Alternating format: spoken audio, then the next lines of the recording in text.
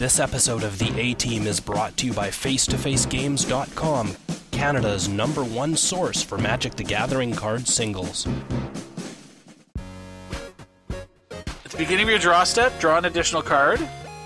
So that's cool. It's pretty good in red. At the beginning of your end step, discard your... Yeah, so that's pretty shitty, because this guy doesn't have fucking haste. I knew you were going to say that. Hey, do you like paying 4 mana to discard your hand? Because we also gave it wings. Welcome to the A-Team podcast, brought to your ears by ManaDeprived.com, home of Canadian Magic. In 2010, a crack Magic playing unit was sent to prison by the DCI court for crimes they didn't commit. These men promptly escaped from a federal pound-me-in-the-ass prison to the Canadian underground.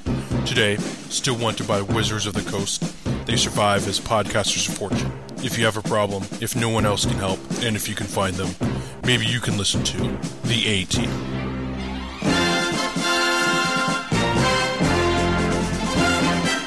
KYT. And of course, they rag on me for not talking enough. Nice. Listen to me now, bitch. That's... Jay Boosh. You know what? This is how it works. I'm not old as fuck, and I don't play idiot. And those are the two things that apparently matter when you want to play Mindslaver. Scotty. and I cashed that GP. Like, that's legit. Like, for me, being just the fucking dad grinder, that's a huge deal. And Jeremy. Sometimes you just have to be that guy. We're like, oh, you want to play some Modern? It's like, yeah, I want to play some Modern. And it's like, I'll suspend a Lotus Bloom. And they're just like, oh, why did I want to play Modern with you? And now, The A-Team. Hey, everybody. Welcome to episode 232 of the A-Team podcast. Mr. Scotty Mac, I am back for my long vacation, my 2-week... Was I gone 2 weeks? I feel like I was gone 2 My 2-week hiatus. You've gone 2 weeks. I don't know. I was gone a long fucking time, and I'm back, fuckers! How long? All long. So long. So wrong. Yeah, you guys had a really good episode last week. I was really pleased. I was so proud of you both, all. Oh, fuck. Jay and Jer said so much. No, honestly, it was a good episode. It was the first thing that I put on as soon as I got into the car to go to get off my plane. It was the first thing we put on. And the wife was we were following along actually with the eBay auctions. Like every day we'd check in just to see how high, the Goif had gotten. And once I realized that it had gotten into at about 3,000 or something, I was like, all right, honey, you got to hear the story. And so I told her the story, and she's just like, and what's it at now? I'm like, $3,500. And she's like, oh my God. And I'm like, there's 6 days left. So we kept following along. So it was, so as soon as we popped it in and you guys were talking about it, it was pretty sweet. She could relate because we'd been following along all weekend. So yeah, it was a good episode. I was very pleased. You guys held it down. We got her done. Hey guys.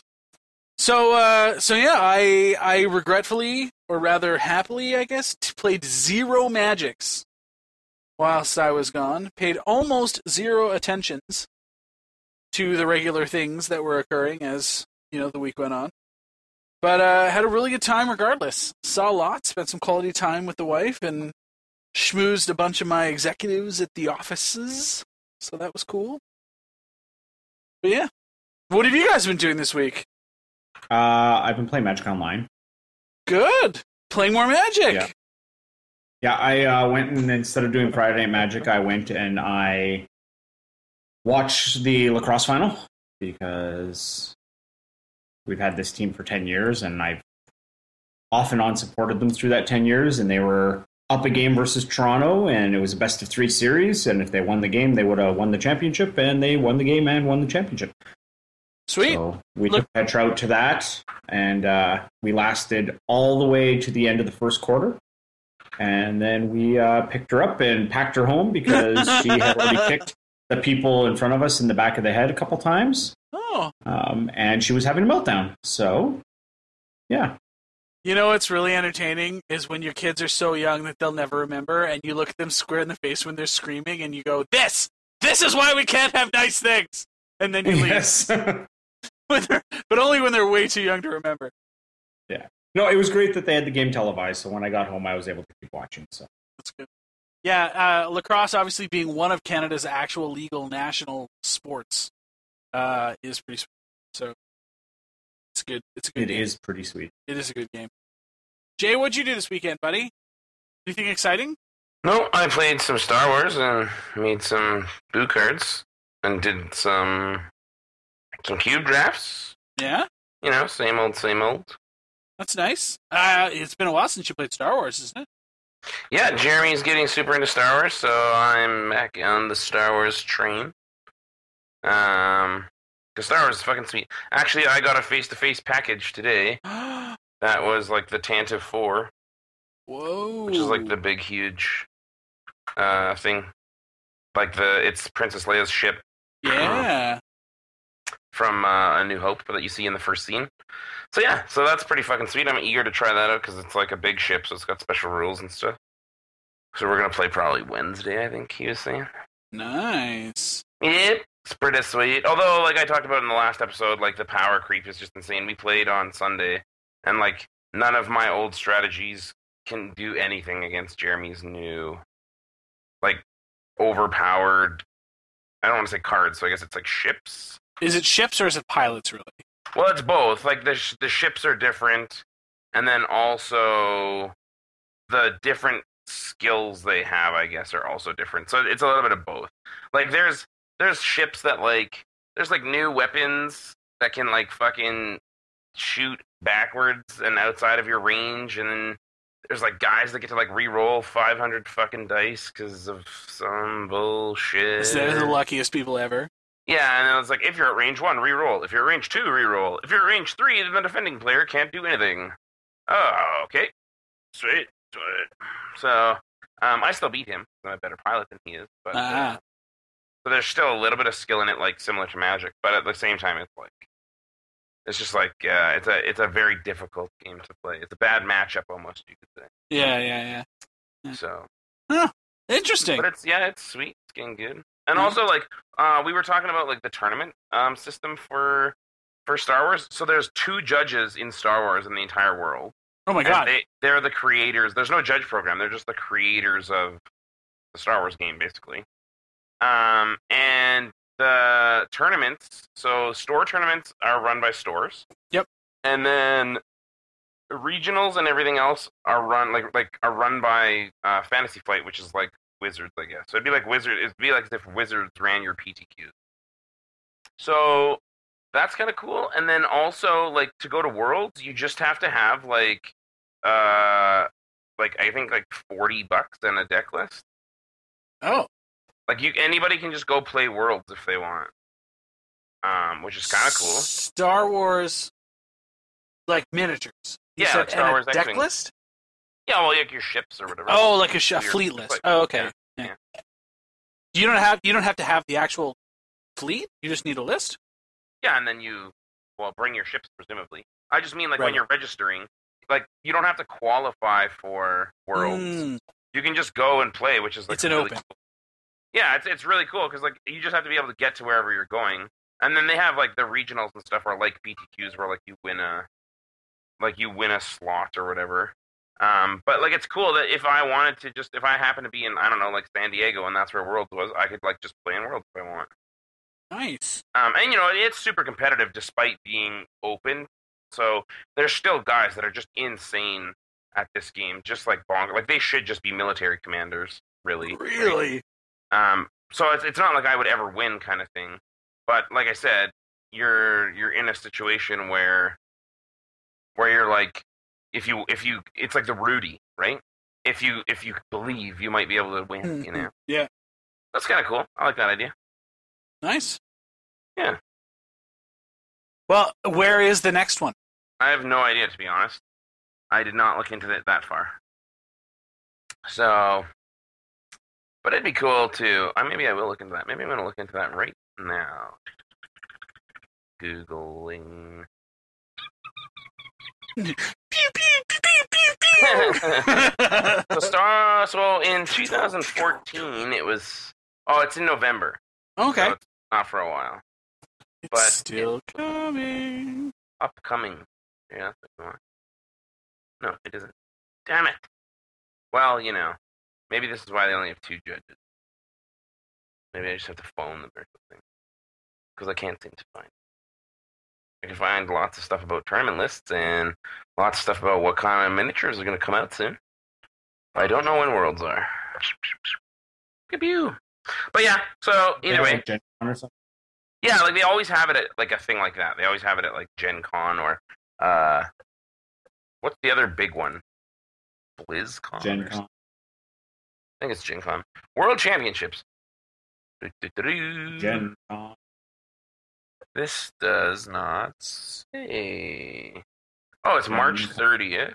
No, it's not. That's just when it was updated. Are you It sure? doesn't say yet. It's to be announced, but it's probably Gen Con. Like Jeremiah says. Jeremiah was so proud. Nice. All right. Well, that sounds cool. And cube drafts are as per standard. Yeah, cube drafts are same old, same old. Nice. And I will ask about the boost stuff later because I want to hear about your progress. But I don't want to tangentialize just yet. Yeah, Raj. Raj. We one more. KYT. What's up? How was your weekend? What did you do? Holy shit, it's KYT. Not much. Actually, been playing like Jared, like Jeremy. Been playing. Oh, sorry, I'm allowed to play Moto. Been playing more Moto. And been following a lot of sports. The NBA and the NHL are pretty exciting at this moment. Mm-hmm. Both series are Triple pretty tight. Crown. Oh yeah, there's also the Triple Crown. Which I never watched. So, but been playing a lot of more Moto than I have been in preparation for Providence, which I said in earlier shows that I'm likely to go to. My starting point was this week has been just to test out the deck that Jerry's high on, the one that I was excited to try out the most on a previous show, which was the Japanese Dragons deck. Green Black Dragons, right? No, well, is it called Green Black Dragons? Just because it's the one that plays like all the all the good cards. Like it's like Raptors and Protectors and Coursers and Dragons. Okay. Yeah. Okay, and like, oh yeah, so yeah, the core of it is green black. So I guess I see it, and my experience with it hasn't been amazing. It can do some powerful stuff, but I feel like we're gonna get to the TCG results and everything. But it doesn't seem like this deck is getting played by any of the known pros in North America, and the deck feels slowish against certain strategies. It didn't have the same type of comeback potential as an Abzan deck with end hostilities, etc. Like sometimes I really felt like I needed to draw that Ugin that's in the sideboard. I'm playing like Jerry T's latest tune list that he plays on the stream, which is very close to the Japanese list at the GP that it broke out as. Except it plays 4 Courser that Willie Idol 100% endorses, and I'm sure all of us endorse playing 4 Coursers. Doesn't really make sense to play 3, but I got to play around with since I've been playing just nothing but Esper Dragons, I got to play around with the cute Raptor and Den Protector strategy for the first time. Thought it was really, really awesome. Yeah, is it any good? Yes. Well, it feels good. It feels real good. Do you like value? I'm just curious. As a Magic player, do you like value? Speaking of value, when we were cube drafting on Friday, a buddy of mine passed me a pack and pick 2 Mana Crypt, and I was like, "What did you take over this Mana Crypt?" And so then he didn't tell me. And then today he was like, "I lied when I said I didn't remember. I did remember." And I was like, "Okay, well, what did you take?" I took Rite of Replication. I was like, "Oh, yeah?" He's like, "Well, it's such a value card." And he's like, "In hindsight, it would have wheeled, and I probably should have just taken the Mana Crypt. But at the same time, like, it's just a value card." And then I built my whole deck around it with coming to play effects and bouncing. And, it was pretty. It worked pretty good. It was fine. It's fine. It's like, yeah, fucking totally. But yeah, Magic players, I guess we like value. Continue on your green black dragon quest. So right before the show, I won in a queue against a green white deck, aggro deck that I just traded my Raptors for his Boon Satyrs, for his Fleece Main Lions, all these 3/3s, 2/2s, and then just flipped up Den Protector, bring something back, bring all the Raptors back, and just felt way ahead. It felt disgusting. Also had Downfalls and Immerse Cut and another Protector in my hand. So in that particular matchup, I felt like this combo was just utterly insane.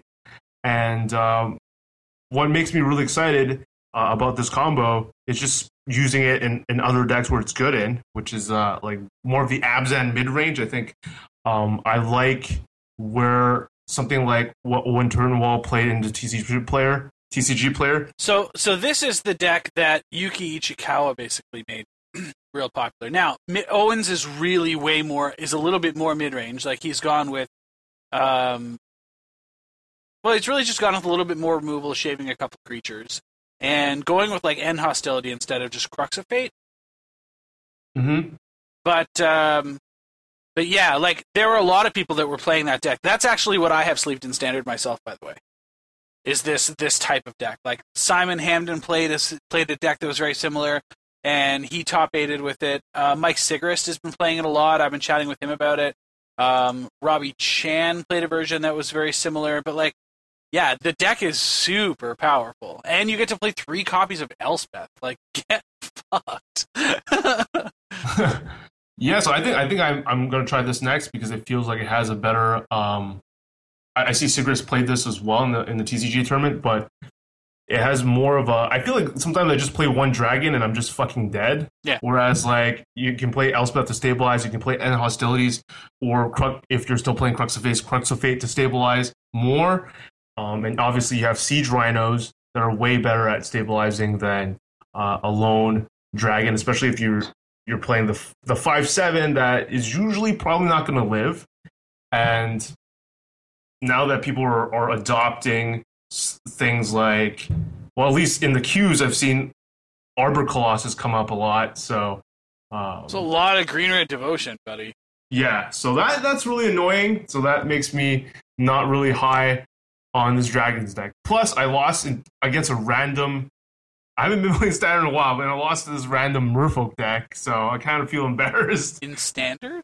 Yeah. Well, blue Devotion deck. It plays like a blue Elemental, I guess. It plays Master Race, Tassa, the triple blue guy, Shore, something Elemental. And it was able to get there with me. It was like easily able to get there without that much interaction. In the Dragons deck, it's hard to interact with Master of Waves in a very effective and profitable way. Like, you really have to have your Hero's Downfall. Like, you're not going to be able to Foul Tongue, Invocation that deck, etc. So it was a rough match. I'd have to play again to see how it actually is supposed to go, but he was able to beat me like decisively in that one match we had. Yeah, so looking forward to playing more Magic and getting better at Magic. Right, Jared? Lots of comments. Better at Magic. Lots of comments over the topic last week. You know what? I'm terrible because I didn't read a single fucking comment. Wow. Yeah. Just the worst. Man, the Stone Thorn guy is just like a big fan of our show. And who's the Stone Thorn guy? Yeah, he's His like... name is Les, I believe. And I met him in Portland. Oh. I think that's the same guy we're talking about. Yeah, he's a little bald guy who lives in Portland.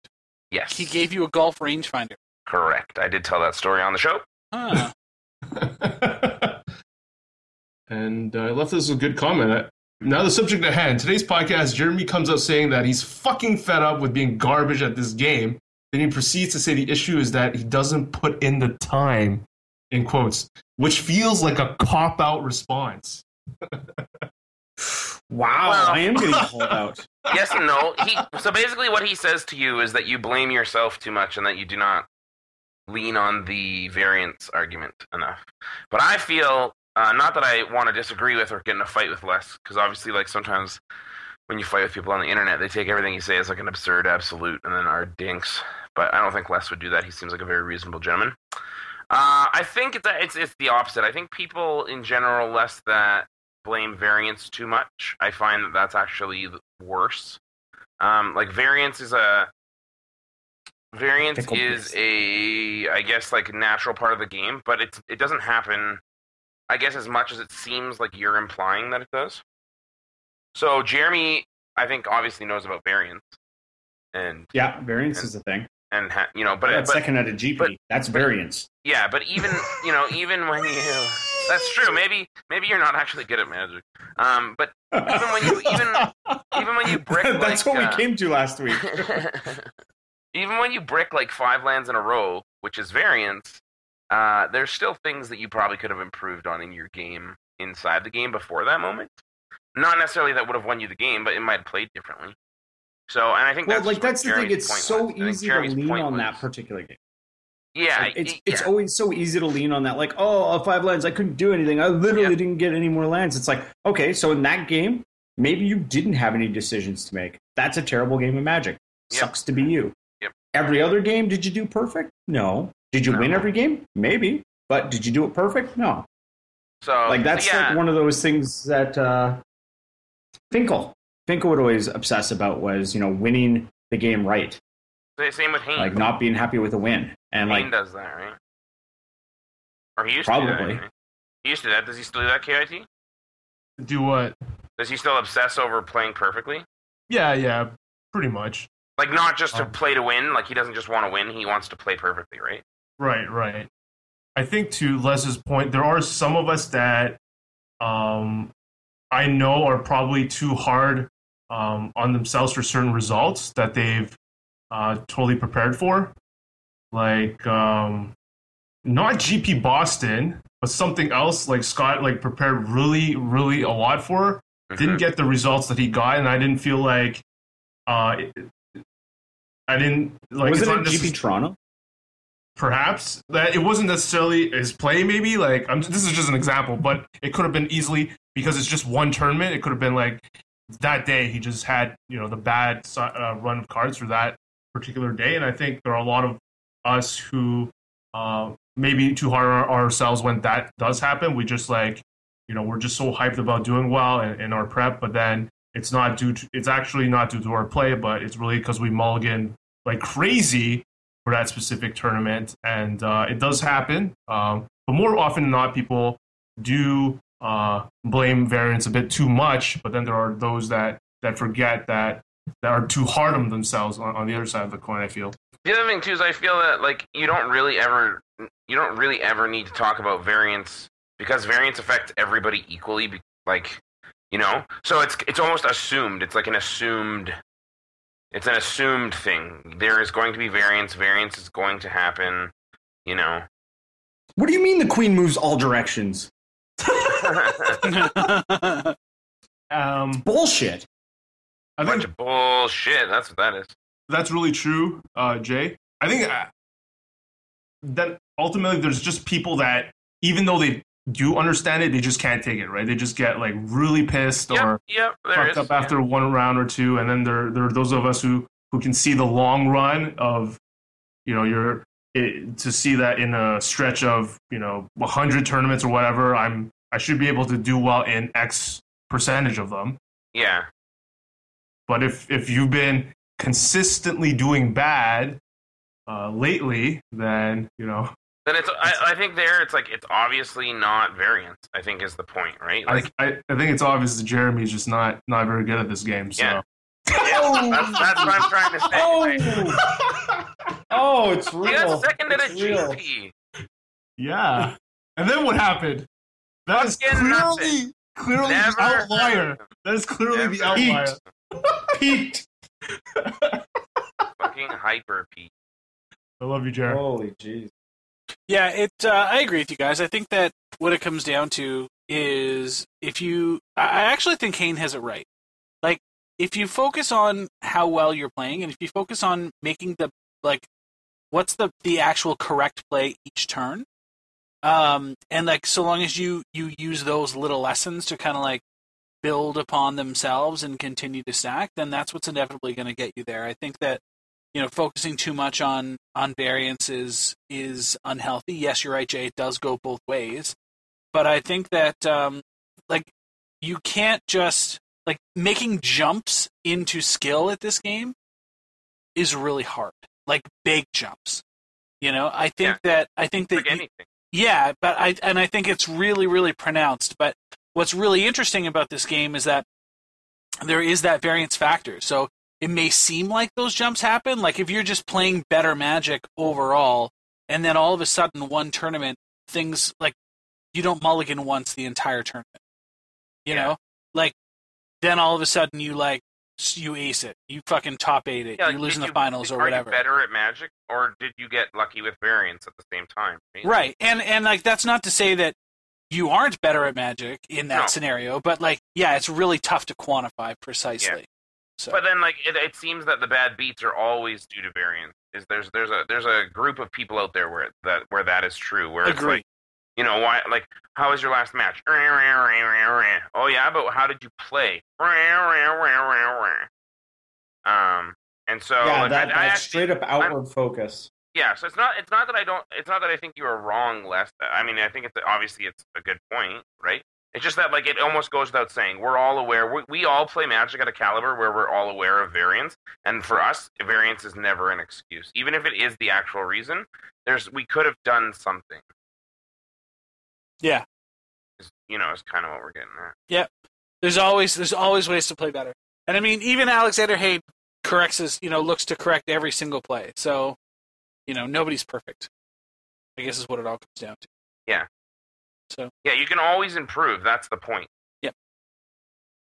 Yeah, Hayne, I remember I don't know why I'm thinking about this, where Ephro mentions how Hayne fucked up against him in a particular Pro Tour, where Hayne forgot that he had the +1 Jace ability in effect. It's like the Jace Shrink. Yeah, and then that basically cost him the game because he forgot to put it on the stack, I think, or something. So, and he just takes that mistake and tries to improve upon it all the time. So he's someone that just looks forward all the time, and that's something I admire about him. Nice. Well, did you guys watch some Magic coverage this weekend? Nope. I totally did. No, you didn't. Which leaves just Jared. I watched a bit of it. I actually watched Adrian Sullivan a bit just to see how, my favorite his fucked up setup. My favorite streamer caster is Adrian Sullivan. That's the wacky guy, right? Who also is an asshole and plays lands in front or lands upside down, even. He plays all of his cards upside down. Let's like bullshit. I don't think he's an asshole. Let's cover. He's a good commentator. Let's cover something right now. Okay. Adrian Sullivan actually is one of the nicest people I've met in the Magic. Snap agree. He's actually just amazing. Now that might not mean anything considering that Reed Duke, former fucking guy, is turned heel. Over the Tarmogoyf business, he's turned heel. Yeah, yep. He wasn't he a big jerk? He was a jerk. So once a jerk, always a jerk. I should know better. Yeah, you should know better. You're falling into a trap, bro. I want to see you. You walked out. Something else. I should have made you leave your key. Whatever that song is. That was terrible. Yeah, it's Adrian Sullivan's a really nice guy, and the way that he plays Magic is really rough on coverage. Yeah. Really, really rough for the viewer on coverage. We understand why he does it, and it's fine, and his reasoning is sound. How do you argue with him based on I've always played this way and here's why? But it's really, really awkward to try to watch on coverage. And when you're watching him and PV, so PV's playing lands in front, and Adrian Sullivan's playing lands in front upside down, and he's playing blue-black, and PV's playing Esper Dragons. It is like in an untimed top 8 match. My god, fuck that. Right. Right. So even Willie Edel was like on Twitter, and he's like, "Look, I love watching PV play Magic and crush Magic tournaments, but I am not sitting through that. Like, you cannot pay me enough money to sit and watch that." That is some bullshit. But yeah, I think PV ended up going all the way almost to the end, right? He ended up splitting the finals with Chris Fennell, and Chris Fennell got the trophy. Top 8 was, as I'm scrolling through all these deck lists, come on, back. Almost there. History so long. Chris Fennell's playing Green Red Devotion. There were actually 3 copies of Green Red Devotion in the top 8. And I guess PV was playing Esper Dragons. He was the only Esper Dragons pilot in the top 8. There was another Blue-Black, Adrian Sullivan, Blue-Black Control, obviously. Mardu Dragons, 1 Mono-Red Aggro, and 1 Abzan Midrange, which is actually just an Abzan Megamorph deck. They just labeled it wrong. So, yeah, I mean, lots of who's in the top of the tournament, though. I mean, you're looking at, like, Seth Mansfield. Seth Manfield came in 9th. Eric Froelich came in 10th, by the look of it. Who else you got? Chris, the Calculator was in top 32. Caleb Durward, Lauren Nolan, Owen Sigrist. Nickname like the Calculator. Well, Calculator. I'll tell you what. It just sounds like the mathletes. Playing 65% plus of the GPs across the world all year, I'll give it to you. Because that's what he does. He plays all the GPs. He's a fucking calculator, man. He's so good. Ridiculously good at Magic and odds, as I understand it. He's like the only pro that knows how tiebreakers work. Seriously, I would snap ask him about tiebreakers. Totally would. But Marshall and Frank did coverage for that event. I was perusing through the YouTube archives today, very briefly. Seemed like they did a fine job, so that was okay. Again, nobody... It was super casual. It was very casual, watching a bit of it. Yeah, I felt like it was just funny because Marshall was like taking shots at Rashad. Yeah. It's like, oh wow, you can see shuffling hands through those buttons of the advertisement of that website. Yeah, this comes with 3 PV hands. That's a neat feature. Nice. Yeah, it's tough to beat production quality that SCG puts out, especially for their invitationals. It's pretty intense. So this was the first. The SCG event was the first split standard and modern event. So normally the invitationals are standard and legacy, but this one was standard and modern. So it's interesting because everybody that plays in the Star City circuits like that, they're pretty well known for playing 1 or maybe 2 legacy decks, right? So Joe Lissette has always been the Miracles guy, and Reduke always plays Miracles, and, like so on and so forth. So what's interesting, or what was potentially very interesting, is what these players would play in Modern.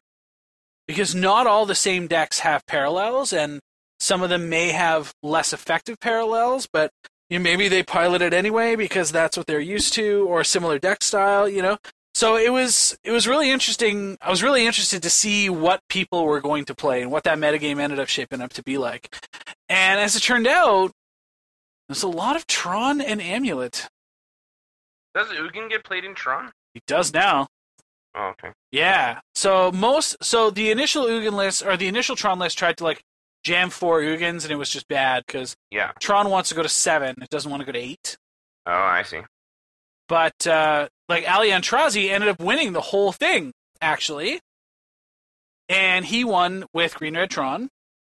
And he played 2 copies of Ugin the Spirit Dragon and 3 copies of Oblivion Stone. Normally Tron plays, 4 Oblivion Stones and, not any Ugins, or before Ugin came out. But Ugin basically does a lot of what Oblivion Stone does while it still sticks around on the board and continues to kill your opponent. Yeah, exactly, yeah.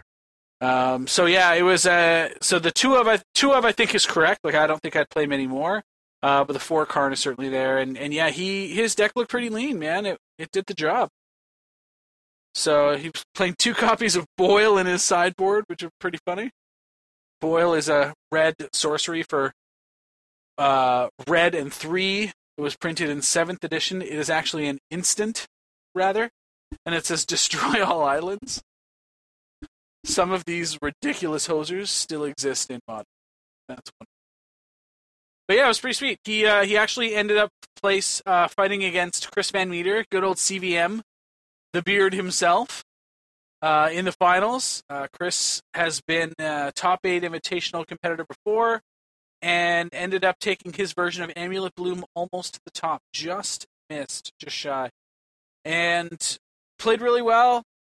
And Matthias Hunt was actually fortunate enough to run the coverage on both of CVM semifinals and final matches, which is really, really nice from a viewer perspective, because he himself is a very proficient Amulet Bloom pilot. So he was able to, these board states with Bloom get so complex with all the million lands and how many plays are left and bounce and what does it straight into and how many manas can you tap with multiple Amulet of Vigors out and so on and so forth. And having Matthias in the booth talking about what the play lines should look like and what he should be looking to do, and it was very, very, very helpful. I mean, not only for me who actually understands the deck and what it's doing, but I can only imagine for people that have no idea what's happening, it's a really, really big boon. So whether it was intentional or accidental, I don't care. It made the viewing experience really enjoyable. So,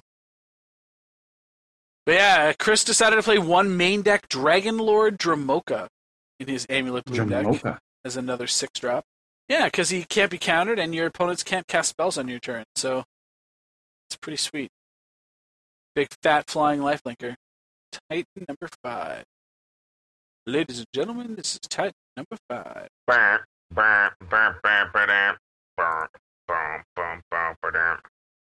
yeah, it was good.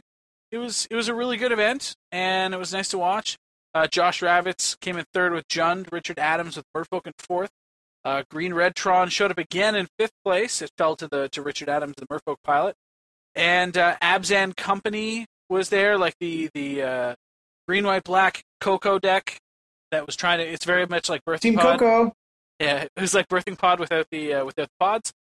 Kyle Bogamus was playing Grixis Twin, and also Tariq Patel, who is a local guy to me, as I understand it, from Toronto, ended up placing 7th. He top 8'd the event, so congratulations to him. And he was also playing Amulet Bloom. He was one of the undefeated players coming out of the Swiss, in fact, and fell to Chris Van Meter, or beat Chris Van Meter and stayed undefeated. One of the two. But yeah, it was pretty neat. Good. It's a good hometown story, which is always a value. So, yeah, the Origins Game Fair sounded like it was really well run this year from the people that were going that I had heard from. So that's always nice to know. And Charlotte's coming up, so that is, of course, a modern GP. Very interesting to see what happens with our modern metagame. Yeah. Jerry posted a list today that Andrew Shrout 4-0 to daily with. It's a revised version of Burn. Burn lately in Modern has been kind of branching out into many colors. It used to just kind of be like mono red, all mountains, bolts kill you. It was red-black for a while when Bump in the Night came out, because it's like Bump is another, 4 lightning bolts, basically. And then Boros Charm was getting splashed as well, because then they could play Helix and Lightnings and, Boros Charm and Helix. So that was kind of like also good for the mirrors. And very recently at the Pro Tour that Seth Manfield played, he was playing actually 3 colors. He was playing Naya Burn, so that he would have access to a Tarkus command. So Burn itself has seen a lot of different colors. But here we have Shrout basically going with Jund Burn and playing 4 Goblin Guide, 4 Swift Spear, 4 Eidolon, 4 a Tarkus command, 4 Lightning Bolt, 4 Searing Blaze, 4 Lava Spike, 4 Rift Bolt, 4 Bump in the Night, and 3 copies of Taziger the Golden Fang.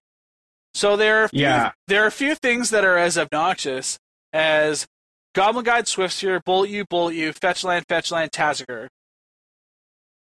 Oh yeah, I'm trying to stay alive. Oh shit, there's a 4/5. Yeah, I think I played against that today. When you were I saying didn't see the Tassiger, but it was running the what's that thing? The 2-mana sack of white or green creature, and 4 copies of Self-Inflicted Wound in the sideboard. yeah, 3 Destructive Revelry, 2 Rending Volley, 1 Skullcrack, 2 Anger of the Gods, 3 Molten Rain, 4 Self-Inflicted Wound. Let me tell you, if you are looking for a deck for Charlotte, you would be hard-pressed to not play this deck. Like, this, if you've not played Modern before, this is a sweet fucking deck. So, yeah, it is obnoxious as all hell. totally, and very straightforward. Self-Inflicted Wound does a lot of good job against a bunch of the decks that are actually in the format. Plus, it nugs for 2. Like, super good against Scavenging Ooze. It's good against Tarmogoyf. Like, it's a very nice, clean answer, and it still nugs them along the way. So, it looks pretty good. The mana looks fine as well. We're still playing, like 9 fetch lands. You get to play Copperline Gorges and Blackcleave Cliffs. So you get to play some fast lands, which is kind of nice too. So yeah, it's that's up on the Star City Games daily deck digest for Thursday. So it's for Thursday, for Monday rather. It stood out, and I thought I would mention. I think it looked pretty good. So yeah, Charlotte Modern. Well, I'm a little surprised that I didn't watch the match. I guess you did, Scott. Isn't Amulet, shouldn't it be probably favored against the green-red Tron deck? Oh yeah, absolutely. Yep, should be. It's not even. Actually, Ali went on Twitter before the match to basically say, I can't beat Blue. Like I don't expect to win a single game. And then he proceeded to 3-0 Chris. So I think there were some lines that I think Chris had some opportunities, like game 1, I think, where he could have, instead of grabbing the counterspell, if he grabs like the Summoner's Pact and then goes Pact, and then bounces the Tillary West and gets a second one. Like, he had these like subtle little lines that Matthias is pointing out that may have won him games sort of earlier, but as a result, like, it's the small little things. The thing about Amulet is people say it's really hard to play properly, and I think the reality is that if you fuck up at all, like, it's catastrophic. Yeah, that's the problem. Right? Like, if you play perfectly, the deck's insane, and if you don't, you'll fuck it up. You just provide too many windows. It can be very glass cannon-y, and you need to be prepared for that. So, yeah. I'm seeing, like, I'm just quickly looking as well at the Modern Open that was also won by Green Red Tron. Yep. So that is pretty impressive. Seeing the adoption of Ugyen is impressive, since I had asked Cedric what he thought, initially. He was not in the Ugyen camp. Yeah, or he was not. He thought he couldn't see the fit, but I guess it's taking away slots from some of the less important cards. Like, some people are definitely shaving on the number of relics that they are playing. I'm looking quickly at these lists. I guess it's still a very diverse format. And if, like, Grixis Twin isn't going to be a huge part of Charlotte, then, like, Amulet Bloom is definitely one of the better decks to play. Problem is, again, you need to have the experience, right? Bloom has a tough time also against Jund. Like, it's not an excellent matchup by any stretch. And like you said, the Twin decks can just, like, Blood Moon you and your dad. So, I mean, those are certainly 2 decks to look out for. I think Blood Moon's going to be all over Charlotte. You've got 2 decks that rely on lands that basically took top billing at this event, plus Tron won the other one. Like, I'm willing to wager that there's going to be a ton of Blood Moons. Plus, Blood Moon, by the way, was bought out and is now $60 fucking for the white bordered 9th edition version. Jesus. Well, that's actually really crazy. Right? So yeah, there was a big run on and to buy them out before this event. So I expect to see quite a few Blood Moons, quite a few. So if you aren't ready for Blood Moon, you're gonna probably get dead. Also, I think that Affinity is just a bad place to be right now too. So these are 2 sort of pieces of the format, in case people care. Artifacts aren't safe anymore. Between Grixis Twin and Jund, both playing Kolaghan's Command main deck, just artifacts aren't where you want to be. They're just not safe. Yeah, and I'm actually surprised that, well, in the Open at least, which I imagine had a more diverse metagame, that in fact was able to squeeze 2 copies in the top 8, given the fact that Kolaghan's Command is one of the best cards against it that I've seen in a while, because you can kill, not only can you kill a dude, but you can also destroy a Blickmoth Nexus with the same card. Oh, yeah. So that is something very scary. Of course, it is 3 mana, so the Infected, I haven't actually played it out, the Infected can really maneuver around that, because our spells are, well, as a past Infect guy, our spells are a lot cheaper, so we can do that. But it seems very valuable to be able to be like 2 damage to Glistener Elf and then destroy Inkmoth Nexus as well. So or Spellskite. Or Spellskite. So just that seems like the best card that puts a nail into Infect, but I guess not yet. And we'll see how. I'm interested to see how the popularity of Infect goes as we move towards Charlotte. No Boggles in the top 32 here, so nope. As expected for me. Local guy Casper So came in 11th at that Modern Open, so that's pretty neat. Bernie Wen, Cincinnati boy, came in 9th. The Boz in 8th. Ryan Dunn is well known on the circuit, so that's good for him. Dylan Donegan, of course, the last invitational winner 2 runs ago. Something like that. Yeah. Rudy Bricks, obviously, we've had no shortage of interactions with on social media and otherwise. Good guy from the Baltimore area. Yeah. Reed Duke, Justin Uppel. Wow. Lots of people. Tom Ross playing Soul Sisters in 23rd. He said it overperformed. Huh.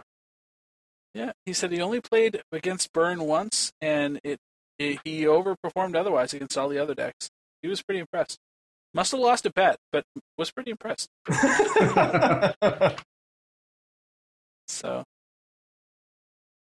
yeah, all in all, it sounds like it was a good event, and there's lots of information to be processed out of here. So, if you guys are looking for your Modern fix, it's happening. The Modern spikes are occurring in terms of price. We're entering into a Modern pre-TQ season. So that being said, there's a lot of demand for some staples. I'm not surprised to start seeing random shit getting bought out. I'm interested. If we were going to Charlotte, what would we each play? EDH. Okay, EDH versus Jay, but I'm really curious about Scott and Jeremy's answer. Yeah. So I don't think it's no surprise. I mean, I just run Team Geist. I think that the deck is still fine. We're continually working on sideboard, and although Tron can be a tough matchup, I think that we're very likely. If I were going to play this weekend, I'd be looking at a non-zero number of Aven Mind Sensors in my list. Jason's streaming right now. I haven't checked out what he's actually streaming with tonight, but this week I plan on streaming a bunch of Modern since the queues are still paying out in Modern Masters. So I'll jump in some Modern queues and jam some of that. But I'm looking to test out Ojutai and Baneslayer Angel and Keranos right now in my list instead of some of the more exciting top-end stuff. And Jund's return to the format means a lot of different things. It really shakes up a lot of the deck selections. Kolaghan's Command has a lot of effect, like you said. Infect and Affinity both are sort of catching some real incidental splash hate from that card. And both decks are playing, 2 to 3 of them in the 75 between Grixis Delver and Grixis Twin and just the Grixis control decks, and then of course Jund. So the card is really good. It's such a Jund card. It really is a Jund card, and what's interesting, I think Jerry talked about it on the show with Cedric on Set Talks, and like all of the effects themselves are fairly mediocre. Like Shock is just Shock, Raise Dead, Raven's Crime, and like a Smash, right? I mean, these are all 1 mana effects, and you staple 2 of them together for 3 mana, but you get to pick which 2 you want. And the fact that it's an instant, I think, allows it to be that extra little bit of tricksy, right? Like you can still, if you've got them, what makes it really powerful in Jund is you can use it as a way to kill their top deck. Oh yeah, like I had a Grixis opponent do that to me, where we were literally like ripping off the top of our deck. He holds onto a card. On my draw step, he returns a Snapcaster and gets me to discard my card during my draw step. So Snapcaster and Kolaghan's Command is pretty fucking gross. Well, yeah, you just start stacking all of these value things on top of each other. It's just, ugh. Yeah, it's pretty gross. I'm pretty pleased with it. If I weren't so already invested and committed with the cycles for team guys, like I would 100% be looking at like probably Grixis Twin. I've never been a fan of Delver strategies, but Grixis Twin I'd play the shit out. Or Jund, like both of them are fine. Yeah, I'm trying Jund out right now, and I'm just seeing like I have to feel like Jund with a lot of like land hate is just going to be kind of like the place to be, because like the biggest modern tournament that we've had recently is obviously the Invitational, and we saw 2 land reliant decks that are on top. So Blood Moon is a big deal. Blood Moon not so big against Red Green Tron. It's actually kind of not as bad as any sort of land removal because they can just cast Wormcoil Engine. Like their deck is capable of just finding lots of land very quickly and still casting Wormcoil Engine.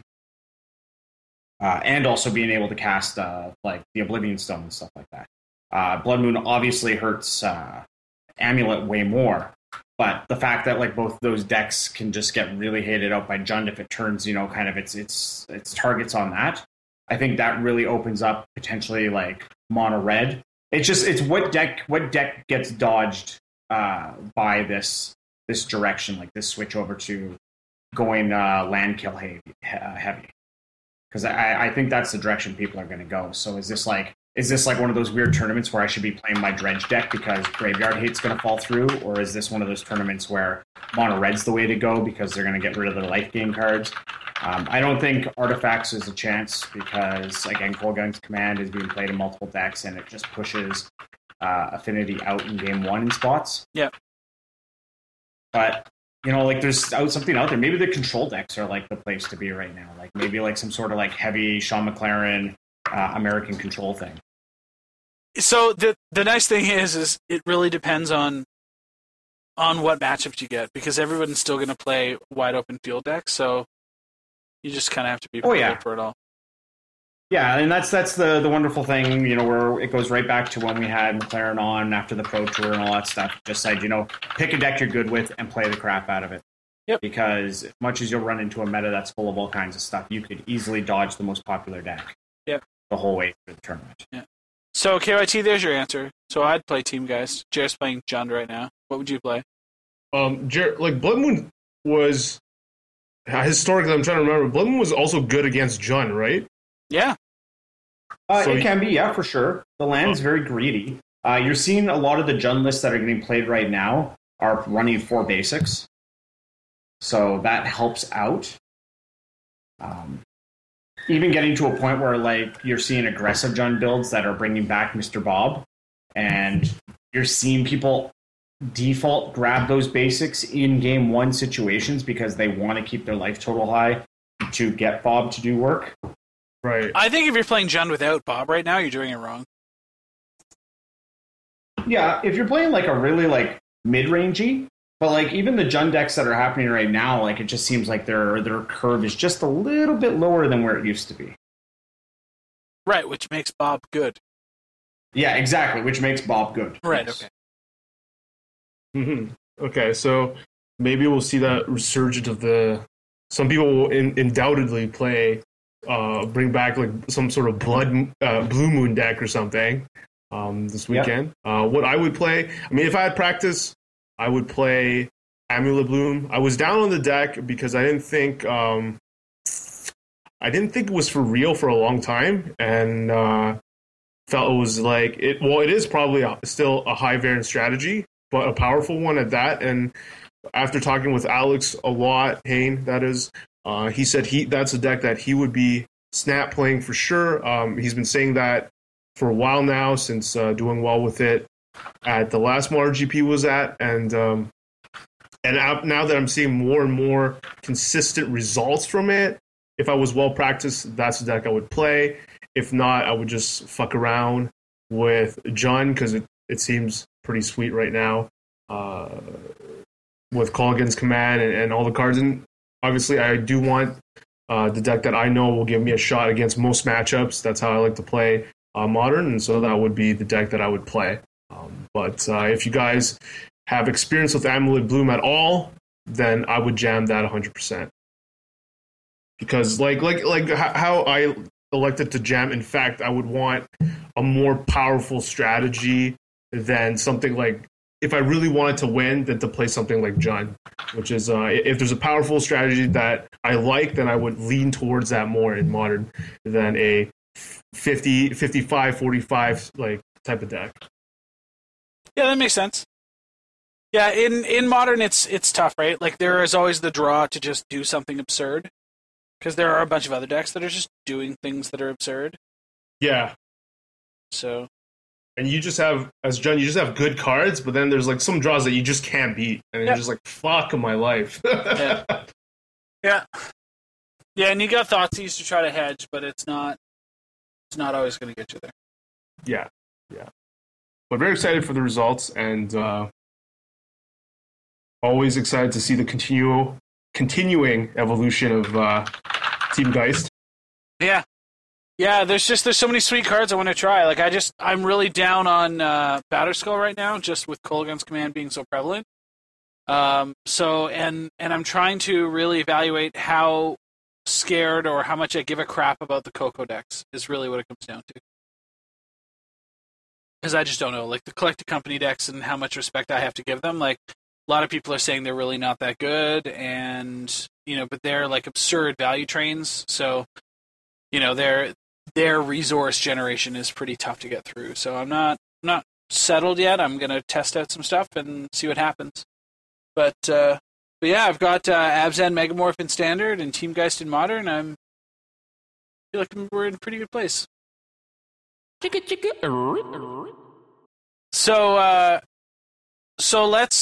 do we want to talk about Origins? Do we want to talk about your Boo set? What do we want to do? What's next? Just talk about Origins. Okay. What are Origins? So there were some Magic Origins spoilers that came out. And I'm not 100% sure where they came from, per se. But some news that I think they came from the internet. Not the internet. Yeah. I know.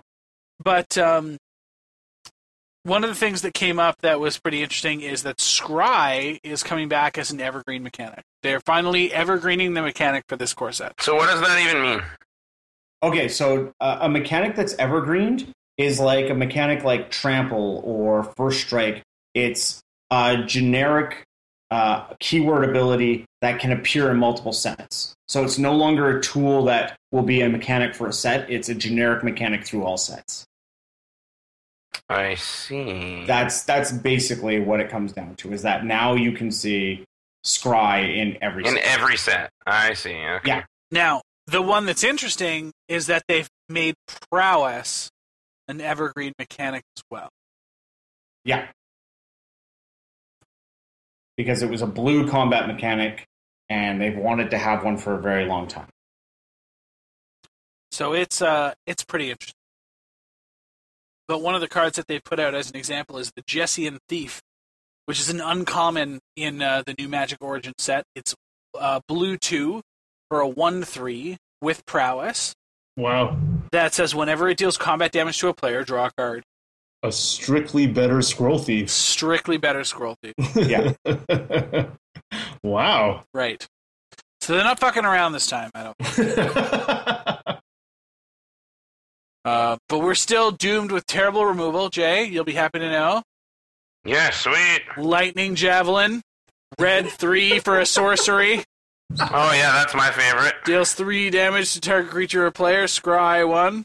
What the fuck? Lightning Bolt is fine, but if you had Scry to Lightning Bolt, you better put 4 extra mana and make it a sorcery. Yeah. So. Hey, it was broken at 3 mana, okay? Still terrible. Fuck, that's unbelievably bad. And I would pay the 4 at common for an instant, but it is what it is. A new mythic came out, which is Avaricious Dragon. Red 2 for a 4/4 Flyer, mythic, Yeah, because it's a red mythic, so it has to be a fucking dragon. dragon. Yeah. At the beginning of your draw step, draw an additional card. So that's cool. It's pretty good in red. At the beginning of your end step, discard your. Yeah, so that's pretty shitty because this guy doesn't have fucking haste. I knew you were going to say that. Like, hey, do you like paying 4 mana to discard your hand? Because we also gave it wings. The first ability teased you, Jay. Yeah. What a bunch of fucking garbage. Like, if this card had haste, is that too powerful somehow? Like, probably, yeah. Yeah. So this emblem is the same. Like this is the same as the Sarkin Dragon Speaker's emblem, right? Yeah. Yes, I think so. I don't Yeah. know. Who's ever used that ability? I have. I have. Really? Yeah. But here, like, if your opponent kills a dragon on his turn, you're just absolutely fucked. Yep. And they can do that now with sorcery speed removal, so. Problem. It's funny. Yeah, so this guy is like The worst. Master of Feast, like, type of high upside, but high downside as well. Oh man, Master of Feast. I forgot about that card. That card is like so good in Cube, but so bad in every regular. Hey, people have tried it in mono black aggro. Yeah, that's true. I don't know how good the results were, but it's beaten my face a few times when I couldn't draw like the Abzan charm I needed to get rid of it. Did we already talk about like the Liliana when I wasn't on the show? Probably, because I have no idea what you three think about it.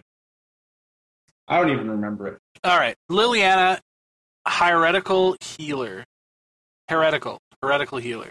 Black, Heretical. black, Heretically. black 1, 2/3, legendary creature, human cleric. Lifelink.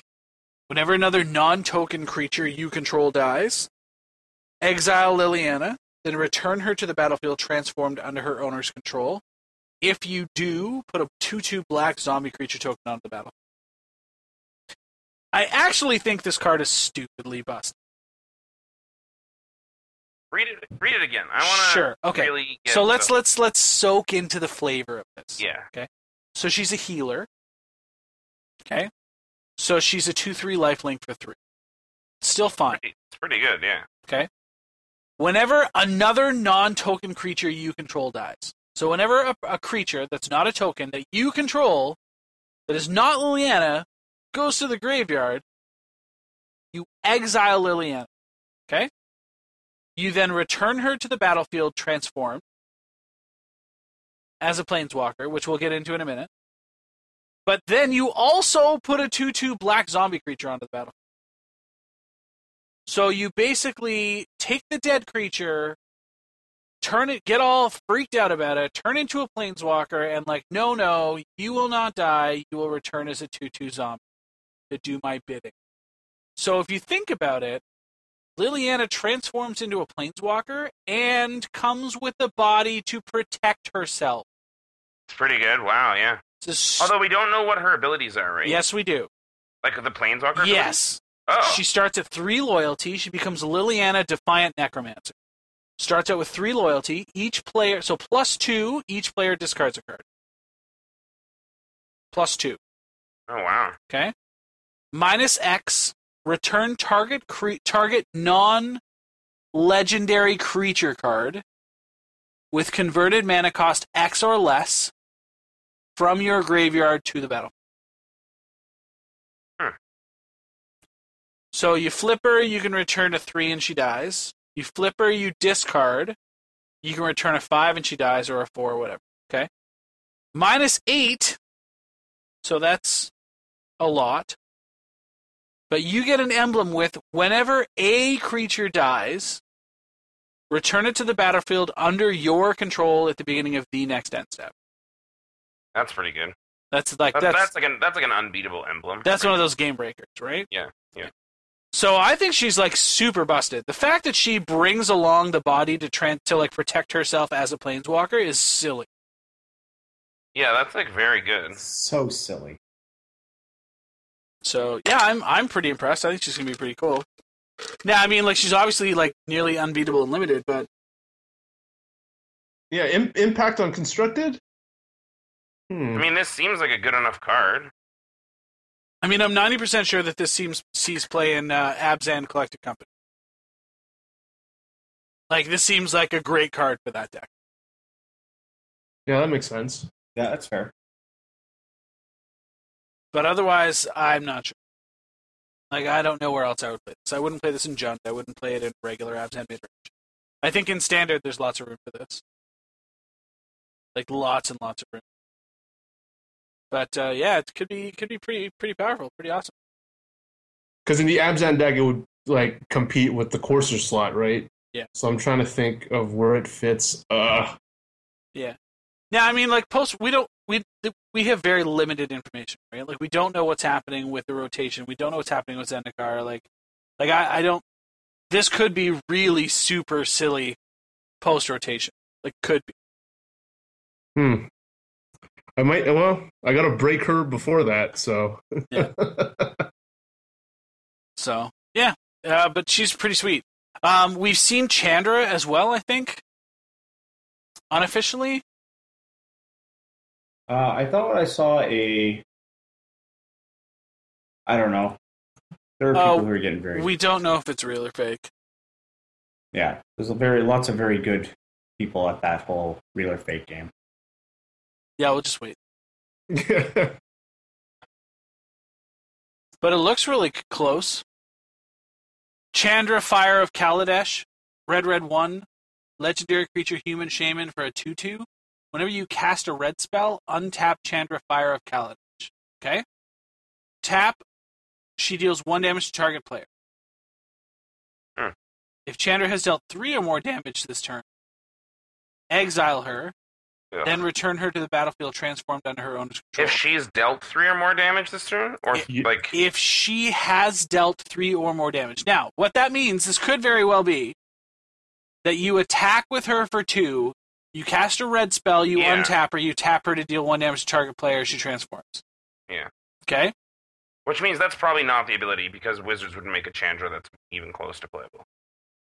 So you flip her over and she has 4 loyalty. +1 deals 2 damage to target player. -2, 2 damage to target creature. -7 deals 6 damage to each opponent. Each player dealt damage this way gets an emblem with. At the beginning of your upkeep, this emblem deals 3 damage to you. Sulfuric Vortex? Yeah. Yeah. I don't know, it's interesting. Looks pretty legit, but who knows? I like it's interesting, right? Like I like the whole attack, cast a spell, and like it's any spell, right? So it would be like attack for 2, like cast a creature, untap her, deal 1, flip her over, +1, deal 2 damage to you again. Like the thing I really like about these transform like creature planeswalkers is that you can do stuff with them as creatures, and then when they transform, they're gonna come back and enter the battlefield untapped, ready to go, and like you can use their abilities right away. I think that's pretty cool. Yeah, like that's what makes them powerful, right? Agree. So it's almost like the morph land, right? Where you could like attack, and then if they blocked it or tried to kill it, you just like morph it into a land. Yes.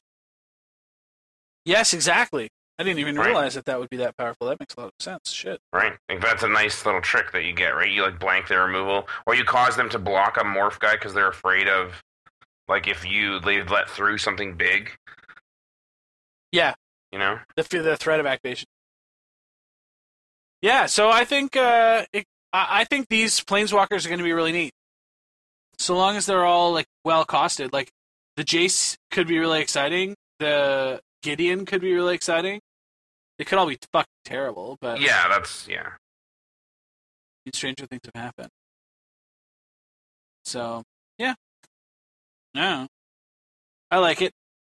Jiraga Invocation was an uncommon. So green 4. Each creature you control gets +3/+3 until end of turn and must be blocked this turn if able. So it's like a bad overrun. Yay, bad overrun. Looks like there's a cycle of auras, which basically give, like, a small boost and then an ability. It's like Infernal Scarring, Grasp of the Hieromancer, and Mantle of Webs. They all cost 2 as well. Grasp of the Hieromancer is going to be a good limited card.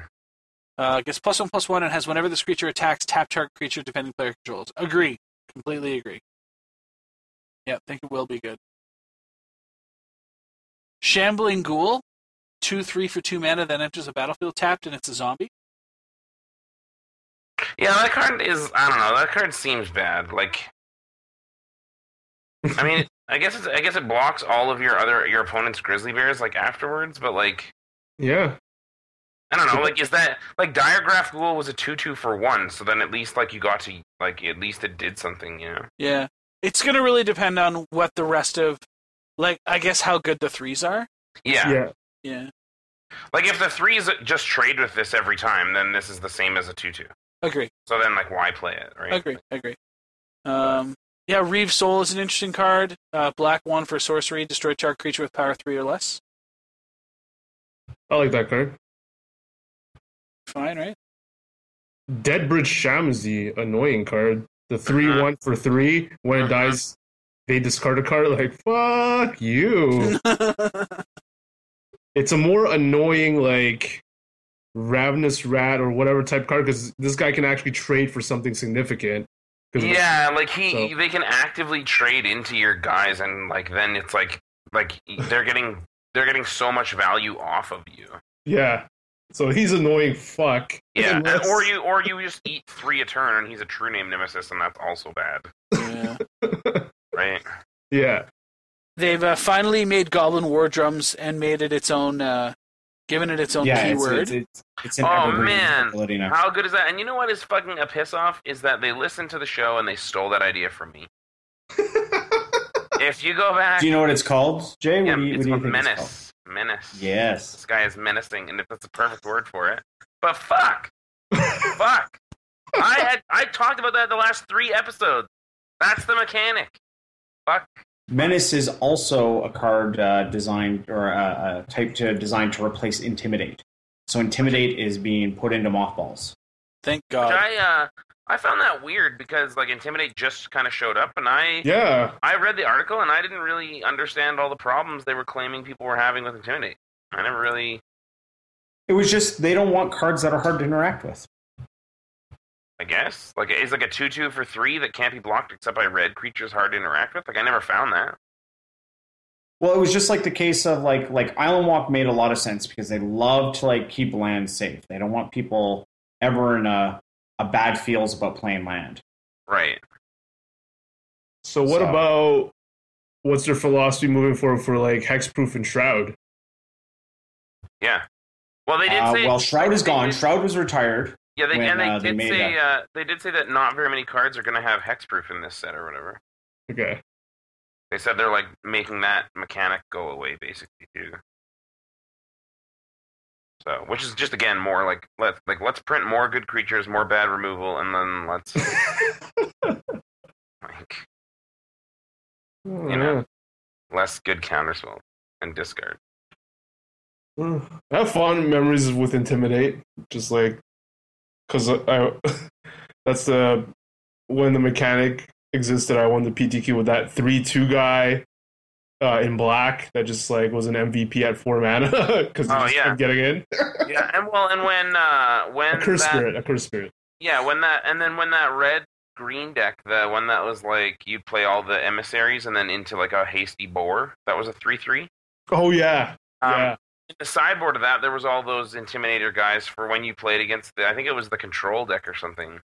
That was like 3 mana, and I think they were 2/2s. They might have been 3/1s, but I'm pretty sure they were 2/2s.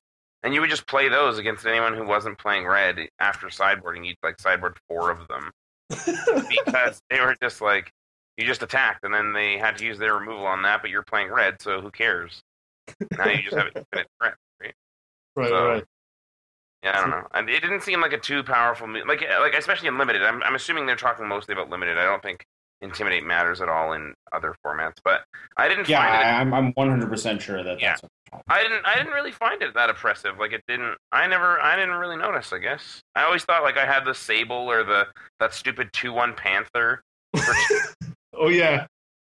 that traded with every Intimidate card ever printed. So I just this didn't seem that bad to me. I guess. But I guess like other people didn't want to draft those cards or something or what. Yeah, that's a neat little thing where you might have to pick them late or in the middle just so you could sideboard into those guys. Yeah, if you needed to, or play them. Yeah, or play them anyway. They're just a grizzly bear, and it's limited. You're gonna be playing cards like that anyway. Yeah. Goodbye, Intimidate. Goodbye, Intimidate. We'll miss you. We hardly knew ye. Well, in my fucking boo set, I'm gonna fucking make Intimidate come back. So fuck that. Suck on that, wizards. So how many weeks behind are we in hearing about your boot set? Well, I talked about it at length last week. Oh. And I think I talked about it. I did an entire podcast basically about it with Jack LaCroix and Jeff Good called Not Another Magic Podcast, where they said that we don't normally talk about Magic, but then they talked about Magic with me the whole time. So, so la-di-da, Jack LaCroix. But, we can talk about it. I haven't really worked on it this week, per se. Okay. But, I don't know, like, it kind of depends, I guess, on what you want to know. But, it's coming along. I've made more spells. The other day I made, like, about 10 cards. I got in kind of a little bit of a groove, and I just made a bunch of cards.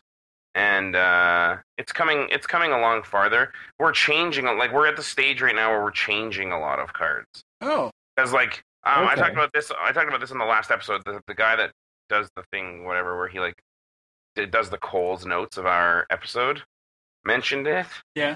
But I talked about just like how if you like sometimes what'll happen is you'll create a new Magic card and you forget to look at the old Magic cards, and you're like, oh, whoops, I created an infinite combo. I guess I have to change some. Right. So I'm in the process of like that stuff happening.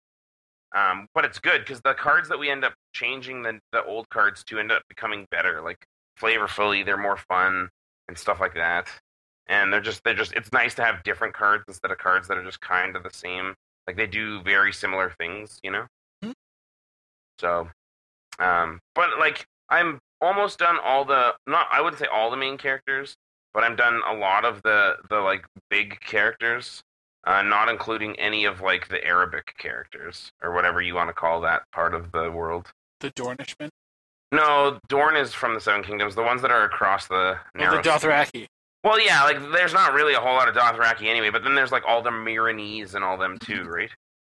Like, there's the Myronese people, then there's, like, the Masters, then there's, like, those, I don't know, like, Zeros on Daxos, and there's all these guys, right? Yeah. But I haven't really created any of them because they're not, I don't know, they're not really important. And the flavor of the set feels like it's a Westeros set and not a Dothraki Sea set. Sure. So. Cool. Yeah. So it's coming along. Actually, I had a lot of people, I was surprised, but I had some people on Twitter that said that they would like to play it, like once it's done. Yeah. And I was like, oh, I never considered that as like an option. I had like never thought of that really. Like I didn't think anybody would care to play it. I thought it would just be stuff that people want to kind of hear about, but like I didn't think that they'd want to print off like my boo set and play it. Right? It's not the booze cube, you know. Mm-hmm. But yeah, so I think that's gonna be interesting. I'm gonna fucking maybe post that, maybe make a little article about it. And then people can play Game of Thrones and tell me why they don't like it, basically. Nice. Like, I think it'd be cool if me and you, fucking on some visit that we have, played Game of Thrones. Boo. Yep. Be fun, right? Yep. Would play. 100% would play. So, yeah. So it's coming along. I should be done soon, I think. Once other cards start kind of falling into place, we start doing things like we need a white removal spell. So you're narrowed a little bit on what you need to make because you have to make that card. Yep. Like we don't have a Doomblade yet, for example. So like I'm eventually going to get to the point where I have to make this Doomblade card, or something to that effect. So then it becomes easy. I'm not sitting around trying to think like, well, what am I going to do now for this guy, or what am I going to do in general?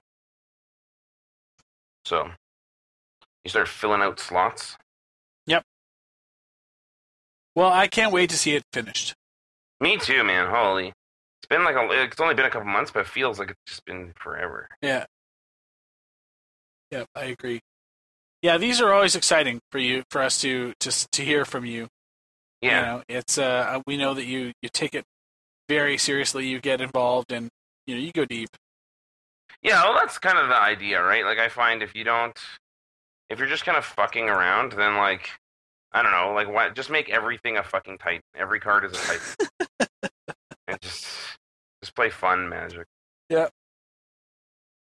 Yep, I hear you. Nice. Well, I'm dying to play some Magic. Yeah, you played none on your trip, hey? Fucking dying. I played none. None. How was your trip? Like, how was everything? Yawn. Yawn was amazeballs. Okay. So I had a work trip for the first 6 days of my 10-day excursion. Right. Okay. 2 of them basically are travel days, but so I went to Rome, and we got put up in this nice hotel, which was fine, like some 5-star hotel, which is weird because it was 5-star by quality, not 5-star by size. Does that make sense? Yeah.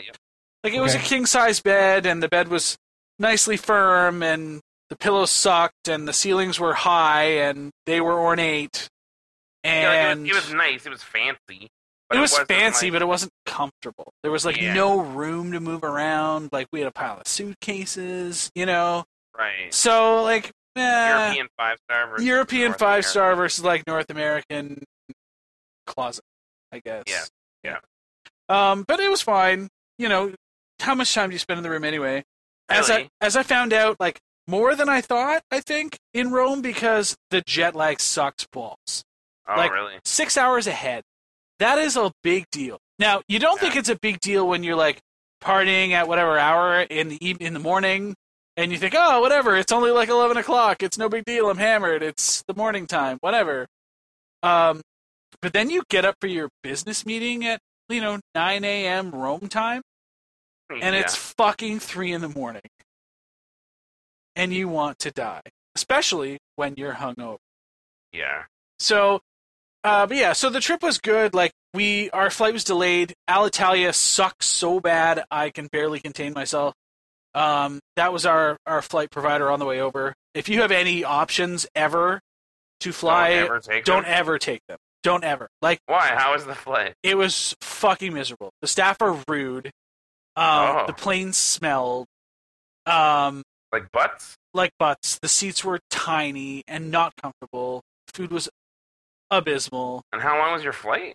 8.5 hours. Oh my God. Actual butts. Actual butts. Actual fucking butts. Literally, I had to buy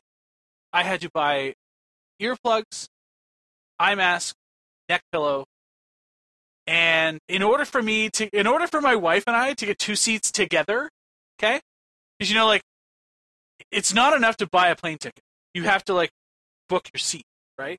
Right. To check in and book your seat. Yeah. So we go to the counter to check in, okay? Because the online check-in for the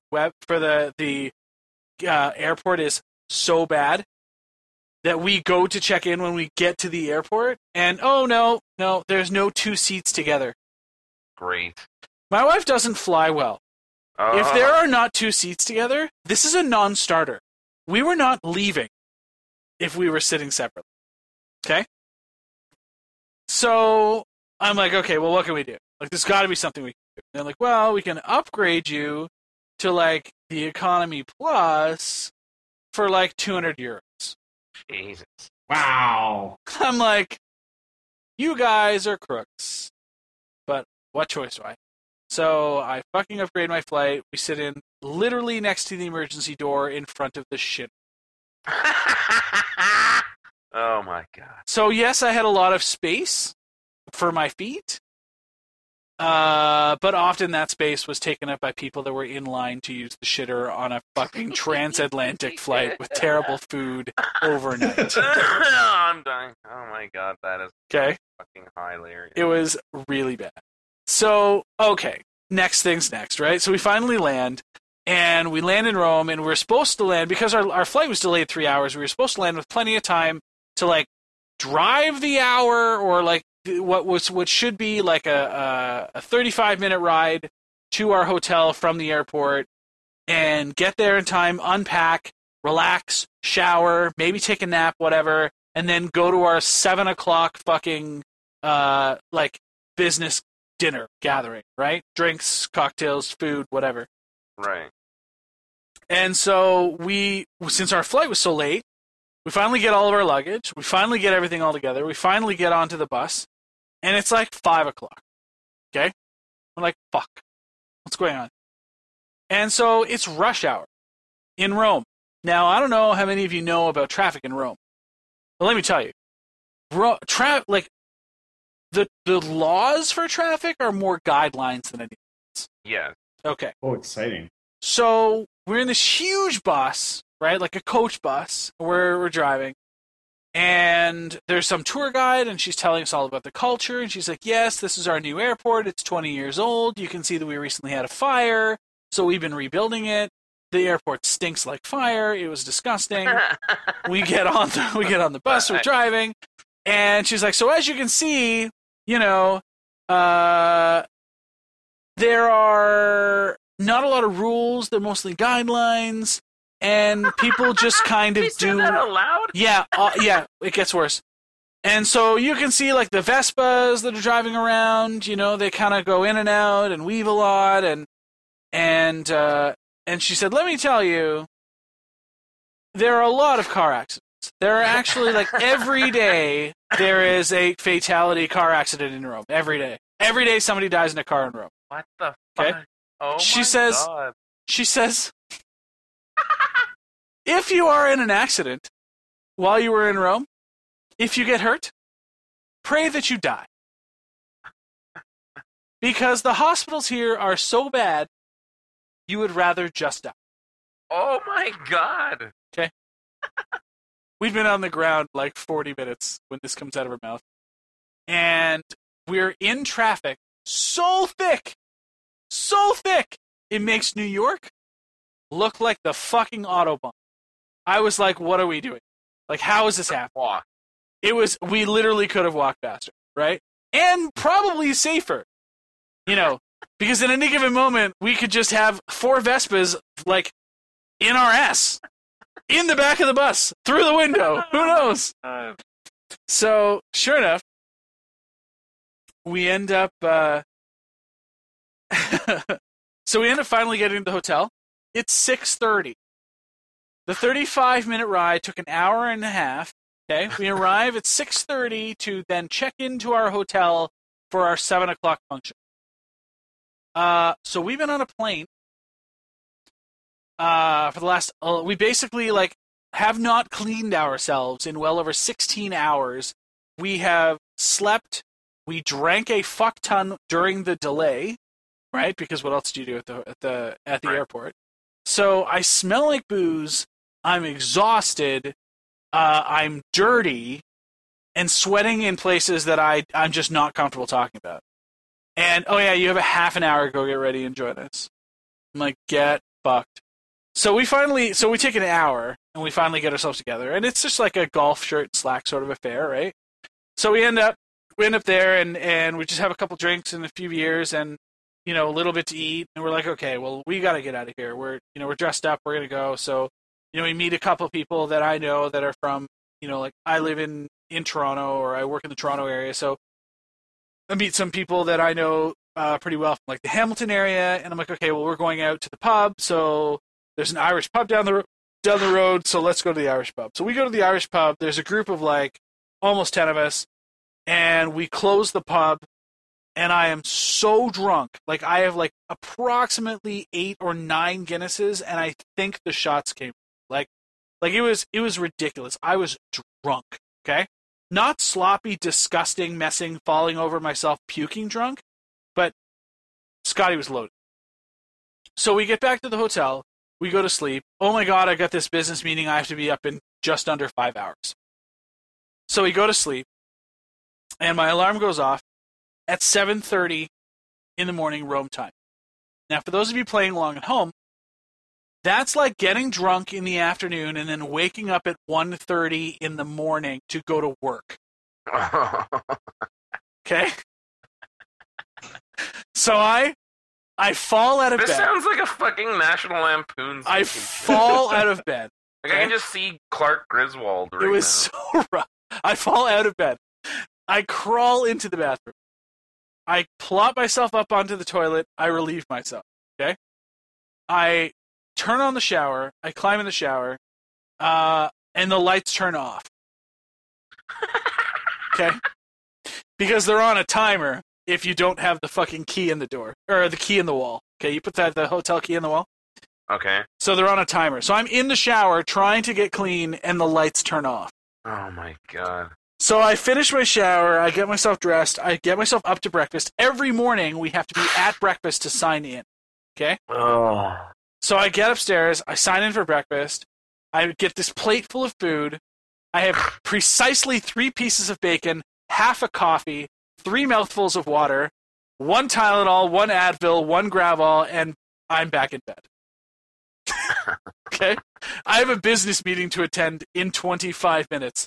I go downstairs, I go to my room, I lie down for 20 minutes, I get up, I go to my business meeting. Okay? We do 2-hour business meeting, no problem. Come back to the hotel, sleep for 6 hours. Like, just fucking unconscious. There's no waking me, there's no rousing me, nothing. So I slept it off, tried to catch up, and then from there, the trip kind of got a little better. From there was better. It was like, at that point, I'd kind of like started to sleep off the jet lag. I had 1 more nap, sort of like midday over the course of, and it was super helpful. So, but yeah, it was really nice. We went on a Vespa tour. So this was hilarious. So we end up one of the activities that we do is this Vespa tour, and so there were about 40 Vespas with drivers that are all parked across the boulevard from our hotel in front of this basilica. And so this tour guide brings us over, and they give us these, necklace or these like radios to wear around our neck and put these headpieces in, and then we go over and we see the tour guides and all the Vespas, and they're like, okay, so everybody pick somebody to ride with, and whatever. And I'm like walking around trying to find like, some Vespas and people that are, I'm worried about my wife getting a good driver that's not going to be, a handsy douche. And like, we all have to like ride on the back of these Vespas with these drivers. Okay. Right. Mostly men. Right. Okay. So anyway, so she finds this driver, she gets on, great. I find sort of like one of the last drivers, and like I'm not a small guy, so there's different sizes of Vespas, so I end up on the back of this, a little bit larger Vespa with this guy, and so it turns out he's actually a dual citizen in Rome and New York City. So I'm fortunate enough to ride on this Vespa with this guy who speaks perfect English and has lived there for a bunch of his life. So what happens is you basically put on your helmet and then you hop on the back of the Vespa. And I'm like awkwardly trying to figure out how I'm going to hold on to this thing. Because there's no handles underneath the seat. Do I hold the large sweaty man in front of me? Yeah, sounds like it. Do I like I'm Puddle. not exactly the most, comfortable. Like I've never been on a motorcycle per se before, and I'm like, Anyway, so I figure it out, and I realize that I can just kind of like sit there, and if I'm going to fall over, I can just lean in, and I don't have to wrap my hands around this guy, so we get along fine. We figure it out. But the Vespa tour is awesome. We're like flying down the road at like 60 to 80 kilometers an hour, just like screaming with the Vespa engine, and there's this train of us. Now, Vespas travel wherever the hell they want on the road, okay? Lanes don't matter, fucking in and out don't matter, lights almost don't matter. Like, it's fucking crazy time. And so there were a couple of occasions where, yes, we thought we were going to kill each other. I thought Vespas were going to end up on top of Vespas. We go inside this. So there's 40 of us, if you can imagine, all traveling en masse down the road. Okay? It's like a biker gang, But a Vespa gang. But a Vespa gang with all these people in the back. And so we go into this underground tunnel, and you can hear the Vespas, right?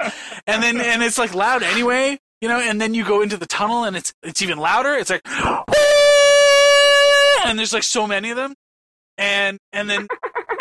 but the thing is, like, through these tunnels, they're also trying to squeeze cars through. So it's totally fucked up. It was like so scary. But we were able to see like a whole bunch of really cool stuff, and I was really fortunate, like I said, because my driver was bilingual, so we were actually having a discussion. I was getting like a tour inside of the tour, you know? And I mean, he echoed the sentiment about the hospitals too. We drove by a children's hospital, which is right next to like a university and a library. And he goes, "Yeah, you see that?" I'm like, "Yeah." He's like, "That's a children's hospital." I'm like, "Oh yeah." He's like, "I wouldn't take my dog there. I love my dog. I wouldn't take my dog there." Okay. So, wow. Yeah, oh yeah. Oh yeah. So I'm like, "Sweet. So do I even need this helmet?" He just laughed at me. But anyways, so we got to see the Vatican. We didn't go in, but like we went to the Vatican and we got to see like St. Peter's Square and all that sort of stuff. And we went to see a couple of like parks, sort of like with these really high vantage points, and like looking out over different areas of Rome. We got to look through the keyhole, which showed, you know, there's like this famous keyhole in a door where you look through the keyhole in a door and it shows like the perfect vine awning, you know, like a shrubbed tunnel, and at the end of the tunnel is the perfect outline of the Vatican. You know, we got to see the Colosseum and some of that sort of stuff, which is really cool because, like, if you've ever played Assassin's Creed 2 or Brotherhood, it fucking looks exactly like that. Yep. Exactly like that. It was like, sweet. What? So that was cool. And we had some amazing dinners, and we ended up, the highlight of the Rome trip actually was we were able to take this bullet train to Florence, to Firenze. And that is where the Statue of David is, in a museum in Firenze.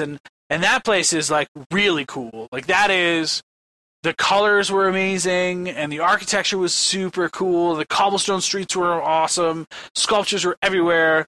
And, like, the Statue of David, if you haven't seen the Statue of David, you can't understand how insane it is. Like, the Statue of David is the original HD. It's the best way I can put this. Oh, yeah? Yeah.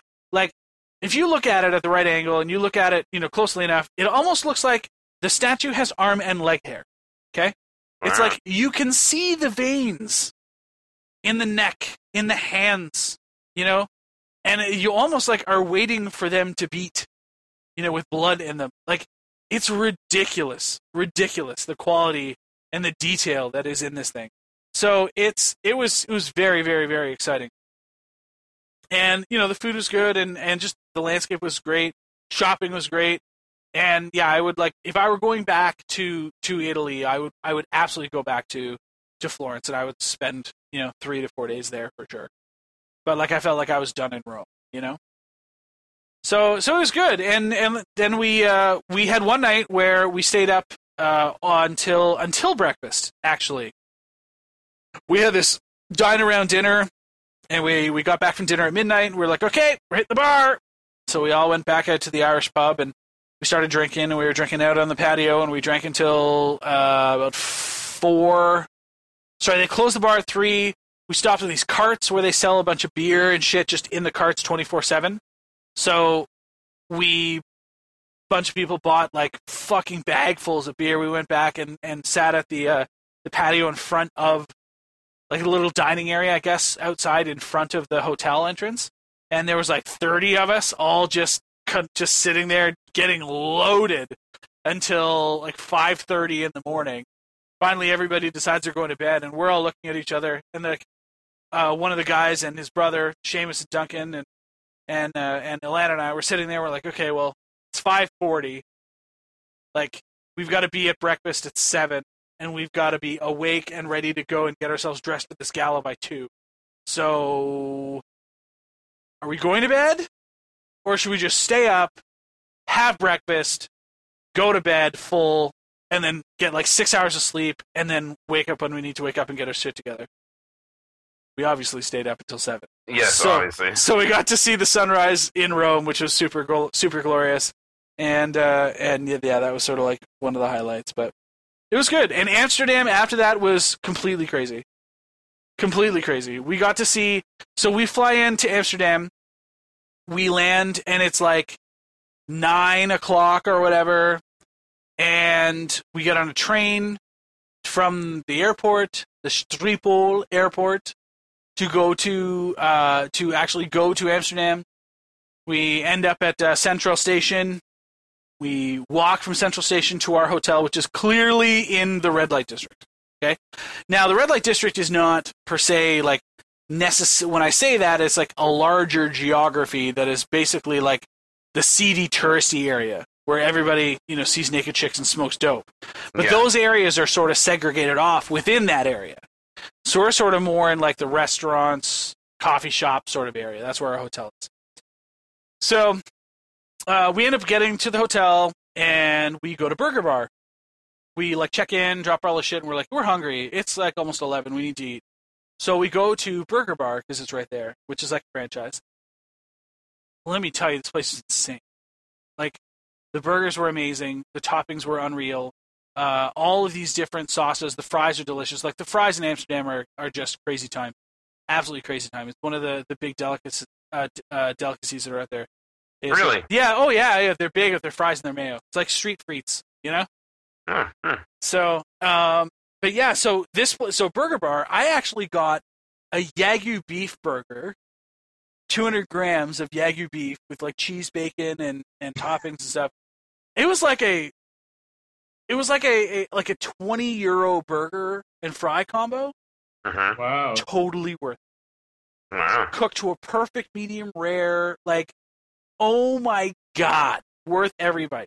Worth literally everybody. It was so good.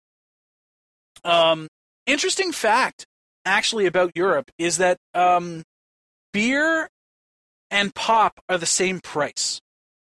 Well, that's how it should be. Except that pop isn't $1, pop is $3.50.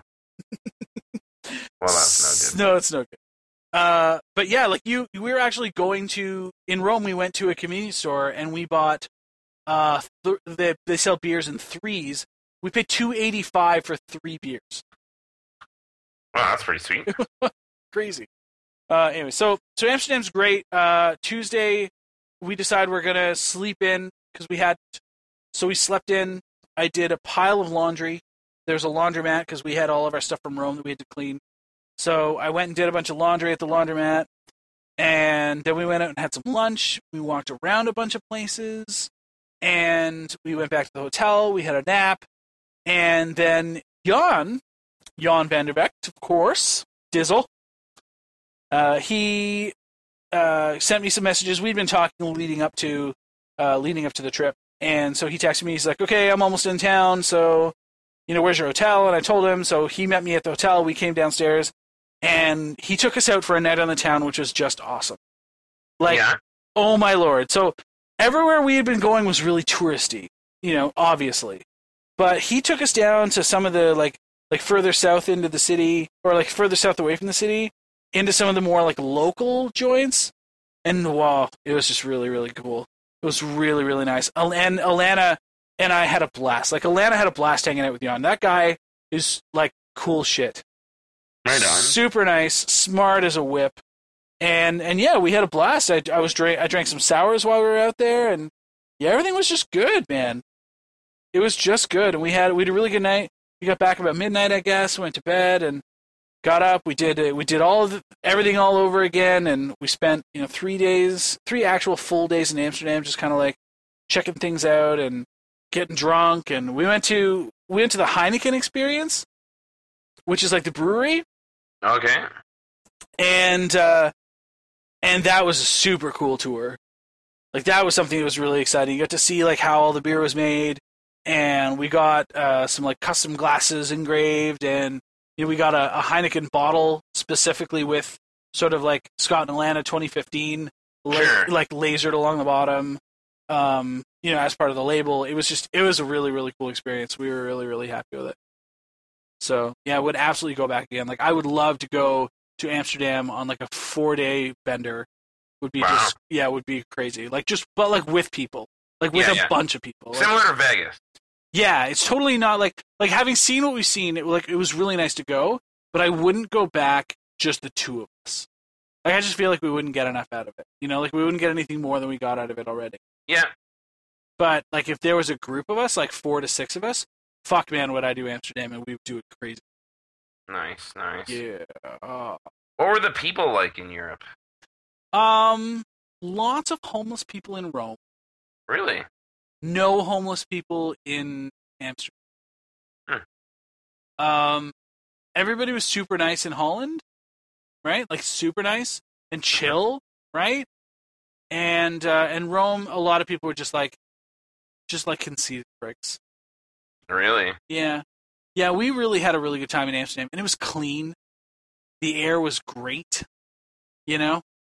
We were really, really taken aback. It's like a Jekyll and Hyde city. Weird. You know? Because, you know, like at night, everyone's just partying it up, and everyone's getting wild and throwing shit everywhere. And then by the time 2 o'clock rolls around, 3 o'clock rolls around, everyone goes to bed, there's nothing open, and you wake up in the morning and everything is gone and clean. Wow. Yeah.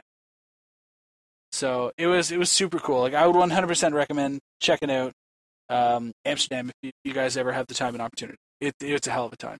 City is really something to see.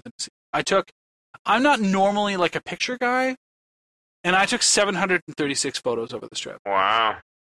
There was just these so many sites that were just unbelievable, just breathtaking.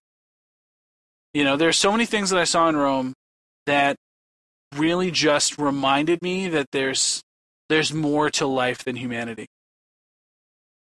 Like, there's no way that human beings created some of this shit. Like, they obviously did, but, like, not alone. You know? Oh, aliens. I've seen Prometheus. You know? There are touches of something special in a lot of these places in Rome, and it was really, really evident in being in some of them, so it was pretty cool. Yeah, trip of a lifetime. Like, we'll never be able or be given the opportunity to repeat that trip. Had an absolute blast. And the people we hung out with were just stupendously. Yeah. So it was really, really needed. And yeah, I've come back all refreshed. I've got, you know, this crazy fire lit under me for work, and things are good. I mean, we had the standings come out for us, you know, in terms of like sales reps while we were on the trip. So they came out sort of like just before, I guess, like second last day while we were there, and I've crept back up. I'm now number 1 in Ontario and number 7th nationally. So wow, yeah, very nice, it's very nice. Big game, right? Big game. So I just decided. How are you going to beat the Berta boys? They're tough, man. Yeah, they're tough. You got all the monies. The difference is that like the Berta boys have there's a lot of positive brand recognition for TELUS out west, and there's not as much of it here out east. Oddly enough, like it's still very much like a Rogers and Bell, you know, dominated area. Yeah, they know you because of a photo store. A photo store. Right. They don't just know us because we bought blacks. They know us more than that. But they equate us. A lot of people equate us to like kudos, right? Yeah. So, but yeah, so that's a big one. But there's a lot more net new opportunity or like new business opportunities for us here than there are out west. We do a lot of retain. Correct.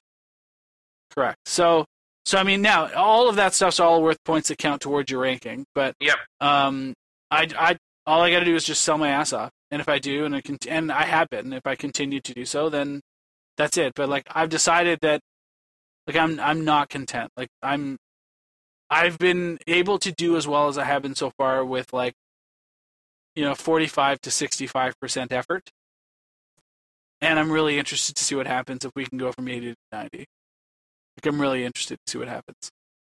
Our trip next year, should we continue to do this well as Grand Cayman Islands? Nice. For next year, and that's something that I want to be able to really enjoy pretty well. So yeah, lots to do. I'm excited for when we all plan to go to the same GP, and then you get to go to the Grand Cayman Islands instead. It's gonna be such balls. Me too. That's all. Yeah. Such balls. Guys should come to Oklahoma GP Oklahoma. Yeah, like I'm sure that's Oklahoma. easy. September. It's West Coast. It's like right under you.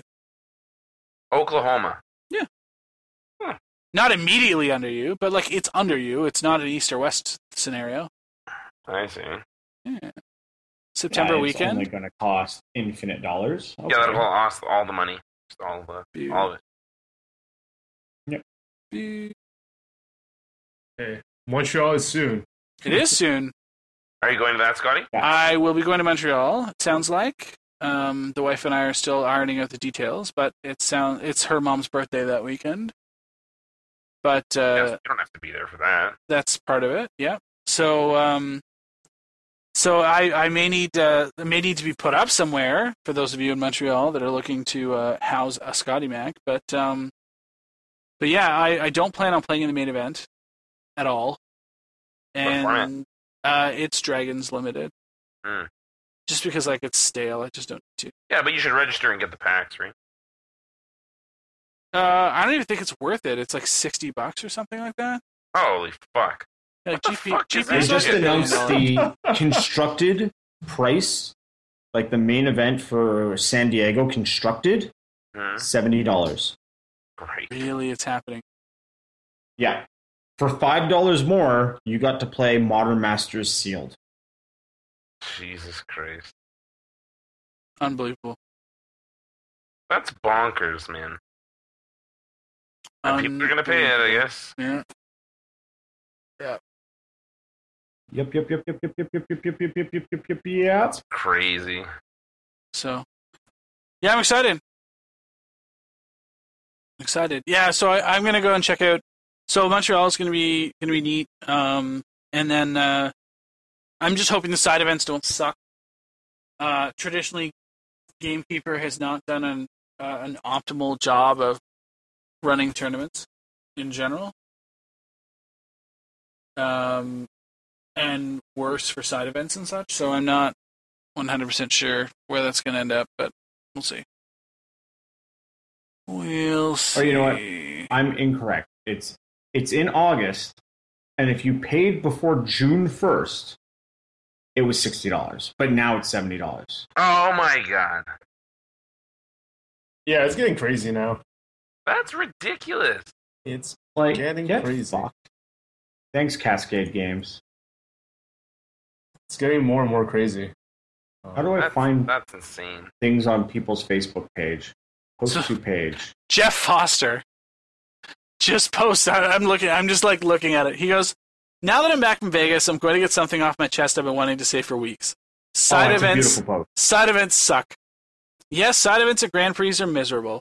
These events are supposed to be the biggest moneymaker for the tournament organizer. Tons of them fire every weekend, and for a lot of people, some of whom don't even participate in the main event, it's the last opportunity to get them to leave with a good impression. However, they always seem like an afterthought. Yes, TOs put a lot of effort into making attractive events, but then they give the person in charge a very brief overview, if any at all, of what's going on, no time to actually figure out how the room is laid out so they can find places for everything, and staff that part of the room is almost exclusively with inexperienced judges. All this and being side events lead to it's seen as a job for an L2. How often do you hear about complaints of side events at a GP? Most of them? Almost every GP, people are complaining about wait times, bad judge calls, cramped spaces, or one of 100 completely avoidable things. You want judges to feel like being put on side events aren't a punishment? Don't make it feel like one. Yeah. Oh, it's a great post. It goes on, so it's totally worth reading. Yeah, nice. Mm-hmm. Yeah, and like they go into like some of the stuff that's like actually like even more terrible about it. Like shift changes when it comes to that stuff is just a freaking nightmare. Yeah, absolute nightmare. Because the two people never get a chance to talk to each other if things are bad already, and it just only gets worse. It's a multiplier. If things are going good, it's probably a better multiplier, but if it's going bad, it gets real bad. So it's cool to see Jeff kind of like standing up and saying, I'm going to fix this, because, you know, he's at an event every weekend and everybody knows him and he's going to have a ton of support to do it. And Jeff kicks ass. So Yeah, I thought that was absolutely. really oh my god. So Saturday, June 27th at 7 p.m. until 2 a.m., face-to-face games Toronto. face-to-face after dark. Dun dun dun. Magic and board games are fun. Very fun. You know what's more fun? Magic and board games with alcohol. Our lemonades are delicious. Very delicious. They're also more delicious with alcohol. Come join us for our inaugural face-to-face After Dark event, a fundraiser for Youth Assisting Youth. After our regional PTQ wraps up, we'll be serving a variety of booze at the cafe and running sweet events all night. Here's a loose schedule of events. Are you ready for this? 7 p.m. Draft and draft. English is stupid and so are we. Modern Masters 2015 draft and a beer for $40. Okay? 9 p.m. Booze Cube and Rock Band. Nice. Modern Masters might not be the best drinking game, but our Booze Cube certainly is. Imagine Magic, but turned. If degeneracy isn't your jam, we'll also be rocking out with an old favorite. 10 p.m. Curated Cards Against Humanity. Typically, the game gets boring after a while as the jokes get old. Our curated version is almost entirely the fantastic cards and new expansions, significantly less offensive, but also much, much funnier. We've also got some sweet custom cards. 11 p.m. is Werewolf. Shit. 12 a.m. is Resistance at competitive REL. We have no idea what this actually means, but it sounds funny, and Resistance is awesome, so we're doing it. We have no idea what this means. And then 1 a.m. is Judge Tower, the drinking game, an odd Magic format that becomes infinitely better when all parties are intoxicated. Rules can be found here. $1 from every drink sale. That is disgusting. Judge's Tower with booze? I have no idea what that is. I'm about to click on it in a minute. Okay, Judge's Tower, really simple for everybody out there. Yeah. Is that every turn you have to use all the ability of your cards. You have to cast the card as soon as you can cast it. And you have to always attack and always block. The second you do something wrong, you're dead. All players share a 250 card deck in a graveyard. You own every card you draw for purposes of things like Homeward Path. Begin the game with no cards in hand. You must play every card in your hand as soon as legally possible. All optional modes are mandatory to the extent that you can fulfill them. You must activate every activated ability of permanents you control once per turn per legal target as soon as legally possible. Always activate abilities in the bottom of the card up. For instance, if you satisfy Mosswarp Bridge's hideaway requirement, you must activate it on upkeep, not the mana ability. If a spell or ability has X in its mana cost, X is always 5. You must attack all legal attackers and block with all legal blockers whenever the option is presented to you. All players have infinite life. All players have infinite mana. You lose this round if you commit a game's rule violation. Play the game until there's a winner. Yeah. That winner gets a point. Then exile all permanents, all cards in the graveyard, and all cards in hands, and start the next round. What the fuck? So what's the strategy here, Jer? Like, how do you win? You, like, tap someone's creature? Well, hold on. The most important part of the game is deck construction. I don't remember it in its entirety, but I can give you some examples of stupid cards we play with. Jin Illuminatus, Warp World, Conjured Currency, Prosperity, Perplexing Chimera, Dead Ringers, Portent, Melek Izzet Paragon, Eater of Days, and so on, and so on, and so on. So what they do essentially is they take every card that has too much text or would be like really awkward in a situation where you always have to attack or always have to block, and it jams them all into the deck. So all of a sudden you're playing like some Lich's Mirror thing or something just bizarre where like, how do the rules work on this card? Well, it's like, that's kind of the trouble, is that you don't know exactly how the rules will work on this card, but you don't get to figure it out so much as like you play it and you have to understand the rules. So it's like really cool because it creates all these like bizarre interactions. And like, that's why it's Judge's Tower. It was a game that was kind of come up with, like, where it's like, let's take these really awkward cards and play them against each other. And we lose the game if we don't know how they work. Oh my God. Okay. So to show you how brutal it is, turn by turn, how I lost my first 3 games of Judge Tower. You ready? Game 1, turn 1. Yeah. Okay. Untap, upkeep, draw. Main phase 1, cast Brainstorm. Oh, no, I lost. Oh, you lose. Brainstorm is an instant. Because you didn't cast it in the draw. Correct. What? Yeah, so... Okay. So yeah, you have to cast it during the draw phase because it's an instant. Okay. Untap, upkeep, draw. Reveal Thunderous Wrath. Cast it for its miracle cost targeting you. I lost. It's an instant, so you can respond to the miracle trigger by casting it for its full price since the trigger does not occur until it's already in your hand. Yes, that is accurate. Yeah. Okay. Okay. Game 3. So when miracle's triggered on the stack, Game 3. We've been casting a crazy number of instants and sorceries, and my board is full of enchantments. I've been holding on to the card Dredge, waiting for something to sacrifice. Okay, I'll play Forest, tap it, cast Dredge, sacrificing the Forest. Nope, you lose. Sacrifice isn't part of the cost, it's part of the resolution, and it doesn't target, so you could have cast it the second you drew it with nothing on the board. What the fuck? Yeah. So, Judge's Tower with booze. That sounds sweet. Sounds... Yes, it sounds sweet and terrible at the exact same time. Like, it sounds sweet because it's like, once you get into it and, like, you start going, like, the booze kind of, like, messes with things. It can be a grand, like, equalizer. But at the same time, it's just, like, if you're playing this, like, with, like, 4 players or something like that, you're never going to get a turn unless it's your turn. Like, guys are going to lose, like, immediately. Yeah, right. That's crazy. That seems like an absolutely ridiculous event. So, check that out. Like, we had, like, Morphling in the deck, and Morphling in the deck like was like absolutely obnoxious because it was like every freaking phase I had to resolve every ability on Morphling from the bottom to the top. So it's like upkeep, do all this. Draw, do all this. Main phase. And you have to announce that as like a no shortcuts game. Right. Absolutely, you can't shortcut it. That's the big thing is there's 0 shortcuts as well. Shit. So, yeah, that's exciting. Boost Cube. Yeah, if you ever make your way up to Edmonton, Jay, I will make sure that we get together with Huxley. He's got one built, and it is obnoxious. For a Boost Cube or a Judge Tower? Judge Tower. Judge Tower. Okay. Yeah, like, I imagine my Judge Tower games will go, I do this, you lose. Okay, I do this, you lose. Alright, I do this, lose. I lose. I do lose. Yeah, so that's where we're at with the Magic front for this week. Do you guys have anything else you want to talk about? Maybe? Bueller? I don't know. Like, I keep hearing, like, all this crazy stuff from, like, Asian tournaments. I don't know. Like, did they have anything going on this weekend? I don't think so. I don't think so. No. No? Like, I really liking, like, what kind of, like, crazy stuff we're getting out of there. Like, I'm still, like... I haven't been, like, playing much Standard, but I've been, like... Okay, hold on. Shut the front door. Oblivion Stone is a $50. It's a $50 card. Yep. Yeah, essentially, if it didn't get reprinted in Modern Masters 2 and it wasn't in Modern Masters 1, then it's infinite dollars. Yeah, there was a bio. Somebody just bought it out today. It is a $50 card today. Yeah, there's a lot of crazy stuff. People were freaking out over Snapcaster Mage and stuff too. Oh yeah, you can still buy it now 4 times Oblivion Stone for $115. Well, there you go. That seems like a great deal. Wow. Yeah, I heard Snapcaster Mages were worth like insane amounts of.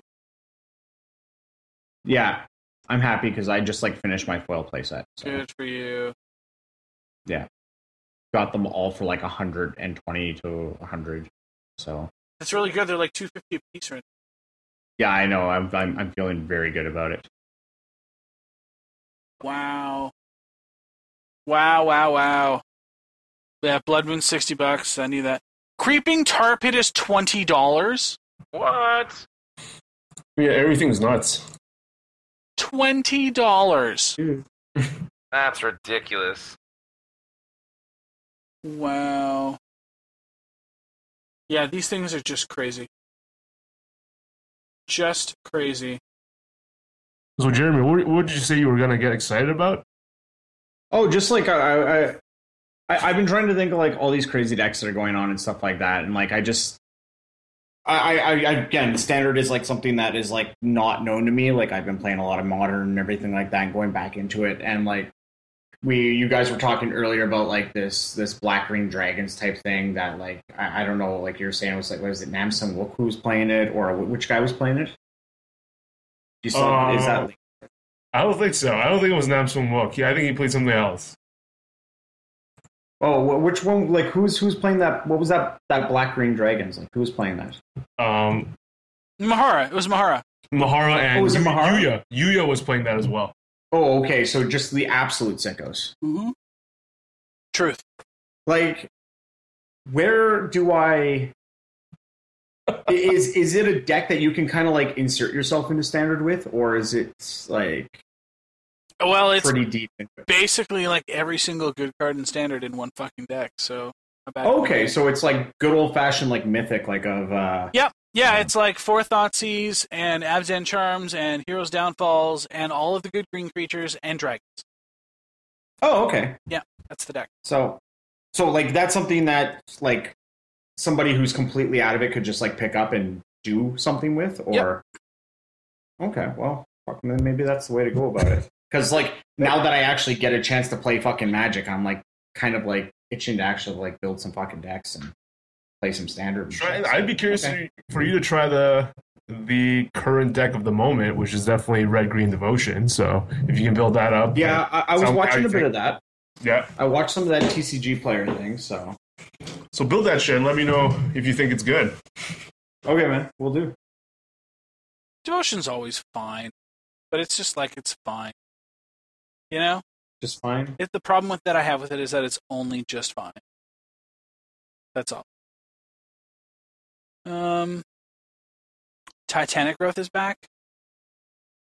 Leaf Gilder is back. That's interesting. Oh, do we just get our spoilers? Elvish Visionary. Titan Strength. Cobble Brute. Rune Servitor from Origins. That's fine. And Bellows Lizard. Little fire breather. Weight of the Underworld is in Origins. This set seems... Oh god, Goldforge Sentinel. Catacomb Slug. Claustrophobia. Disperse. You know, it's terrible that I don't actually know what any of these cards are. Like, I know these names, I recognize these names, but I have no idea what the cards are. Yeah, me too. Oh, really? Because, like, yeah. Oh, so Disperse is blue 1, return target non-land permanent to the owner's hand, instant. Okay, yeah. Claustrophobia is blue 1. Yeah, that's the 3 mana, right? Tap something. Catacomb Slug is 4B for 2/6. Nothing exciting. Mighty Leap. Back. Yoke Docs. Fucking Sengir Vampire and Sarah Angel are back. Like, it's all the same old shit. Terra So do we have to assume that Serum Visions is in the set? No, they already said it's not in the set. Oh, did they? Yeah. Okay. Shivan Dragon is back, baby. Now, is it back as like a card in the set, or is it like one of those like +1 cards where it's like in a little booster thing? Not sure I can tell from It is this. rare. No, it's just in there, man. Yeah, because if you look at the set number, there were some of them that had the set number where it was like... Yep, 280. Oh, man. The draft at the Pro Tour is going to be pretty basic, core set-ish. Yep. Right down my alley, baby. Yep. I'm still waiting for... I guess I have to wait until next week to see anything that might influence Constructed for the PT, but right now only Liliana is the only important card revealed after 70 cards. Mm-hmm. And even that, I have no fucking idea. Might just try jamming it and playing it for fun, just to see how I like it. When was the last time you played Magic for fun? Right? 1985. Got me. Less than fun. When I cubed with TSG, I actually won twice, Jay. Uh-oh. And I What did you draft? Like the easiest shit. Like one of them, Like mono red both times. I had 3 Moxes Oh my god. and a Grave Titan that just kept killing them. So the other day I was cubing, and it was similar. My cube's not powered though, right? So, I go turn 1, land, mana crypt, pay 2 life, Phyrexian Metamorph my mana crypt, go. Untap, land, Silumgar, go. But then, and I'm like the luckiest sack ever with Mana Crypt. I think I've taken like lifetime probably less than 20 damage on crypts. So I'm like, okay, sweet, this is going well. I have a fucking turn 2 Silumgar that minuses all your guys. Like, how can I possibly lose to this? I proceed to just brick forever, and I lose to Raging Ravine. Oh, the guy plays no creatures, and he just goes Raging Ravine, make it a 4, and I'm like, yeah, I block, and then make it a 5, make it a 6, make it a 7, make it an 8, and then I just die with on the board lands, 2 mana crypts and a Silumgar. I'm not as lucky as KYT. What did you draft the second time? The second time, I'm trying to remember what I drafted. My mind's blank because all the moxes was coming to me the second draft, and it was just easy mode. Yeah, that's easy mode, right? Yeah, yeah. What was the first? I don't remember. The first one I just had in the finals. I played against Mono Red, and my deck had Sword of War and Peace, and some. Oh no! Okay, my first draft I remember now. My first draft was just.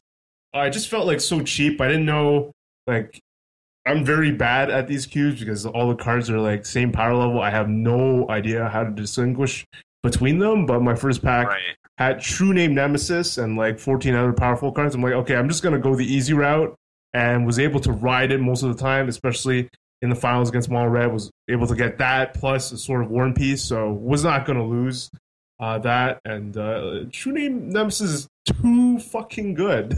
Yeah, it's too good. It's like, let's not play Magic. Let's have you deal with this unless It's the like cube... it's basically like a Jeet. Yeah, yeah. Like it's like you're not playing Magic anymore. Can you beat Jeet or not?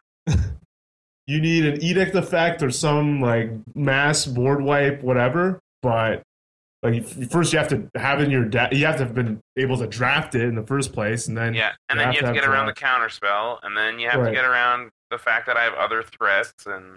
Yeah. That card is so like. True Name Nemesis and then Grave Titan, basically carried my deck to victory land both times. And I was just happy to not have to go the mono red route just because I don't know how to draft cube, but getting better at it. Just stuff like these big fatty creatures always seem to be really hard to deal with. Like whether it's like Grave Titan, like I talked about, Frost Titan just annoys a lot of people as well. So yeah. I'm getting used to it. Like anything that actually shits out a bunch of guys is always annoying. Like even Precursor Golem, if they don't have an answer, is fucking annoying. So I'm learning that, but that's how I drafted in Modern Masters, and I guess it applies for all formats. It's just I guess in general, when I'm drafting other formats, I guess I don't draft. There aren't these type of cards as often to draft, like a guy that makes a bunch of dudes. Yeah. That is oppressive. I don't come across that often, like a Moloku or whatever, anymore these days. So just knowing that they're really good in Cube, though, is sweet. Because you have, like Cube has these awesome 1-for-1 removals that people have in their cubes, but it does nothing when I have a bunch of dudes. But that's the only lesson I've learned, Jay. I've got a lot to learn to get good at this. And obviously, if you're playing a power cube, you draft power, obviously. Yeah, you just always take the power. Like that's why I don't have a power cube. It just like makes it, I don't know, unfun for me. Yeah, it's too obvious. Like, Time Walk or these other normal cards. Or any fucking card. Great. Oh, so you opened 3 Noxes? Okay. That must be nice for you. Seems fair. Well, it looks like sounds an awful lot like the end of our podcast. I think so. Thank you all for listening. Hey, you know what? I read the comments, and that guy needs to chill the fuck out. Whoa. And if I think that it's great that we have some fucking he loves our show, man. If we want to have an A-Team sleeve tattoo sleeve thing, then that's the fucking merch idea that I've got. So fuck it. He loves our show, man. He loves our show. I love that guy. I know. But to say I'm fucking putting down people who play lots of Magic and are terrible. No, it's just I was better at Magic when I played Magic. Yeah. That's my thing. If you're terrible at Magic, you can do things to get better. If you're not playing Magic, you're probably doing something wrong. Yeah. All right, guys, I'm going to bounce and go to bed. Alrighty. Have a good night. Good night, everybody. I love you all. Good night, everyone.